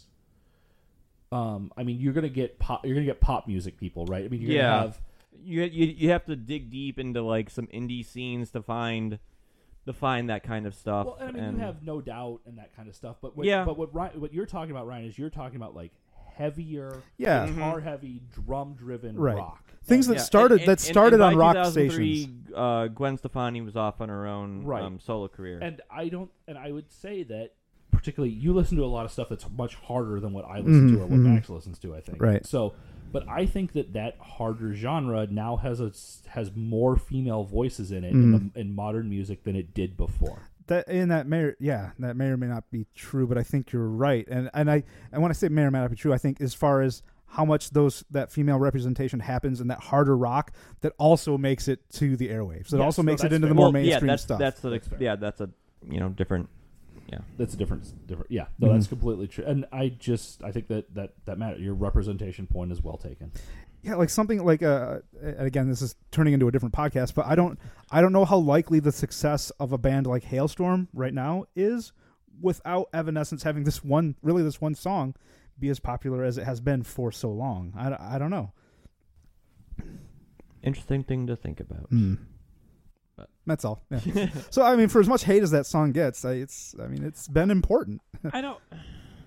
It's hard to say if it's hate or if it's just an admiration for the times, because that's also when stuff like Napster and LimeWire was all the rage. Song gets trashed, Max. Yeah, I know it does, but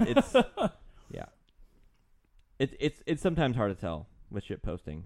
Yeah, and whatever. Correct. But such is the way of 2019 and past and futures and such. So. Well, that wraps up another long post-movie discussion from Good Brews, Bad Views. We've hoped you've had a good time listening to us ramble on about beer, movies, superheroes, music, comic books, books.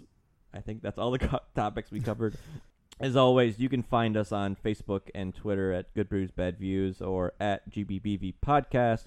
check us out at our website, www.goodbrewsbadviews.com. We're on iTunes, Stitcher, Podbean, and in many other fine sites where podcasts can be found. Please leave us a rating and review. It really helps out in the algorithms, helps more people find our podcast, which would be, frankly, pretty awesome.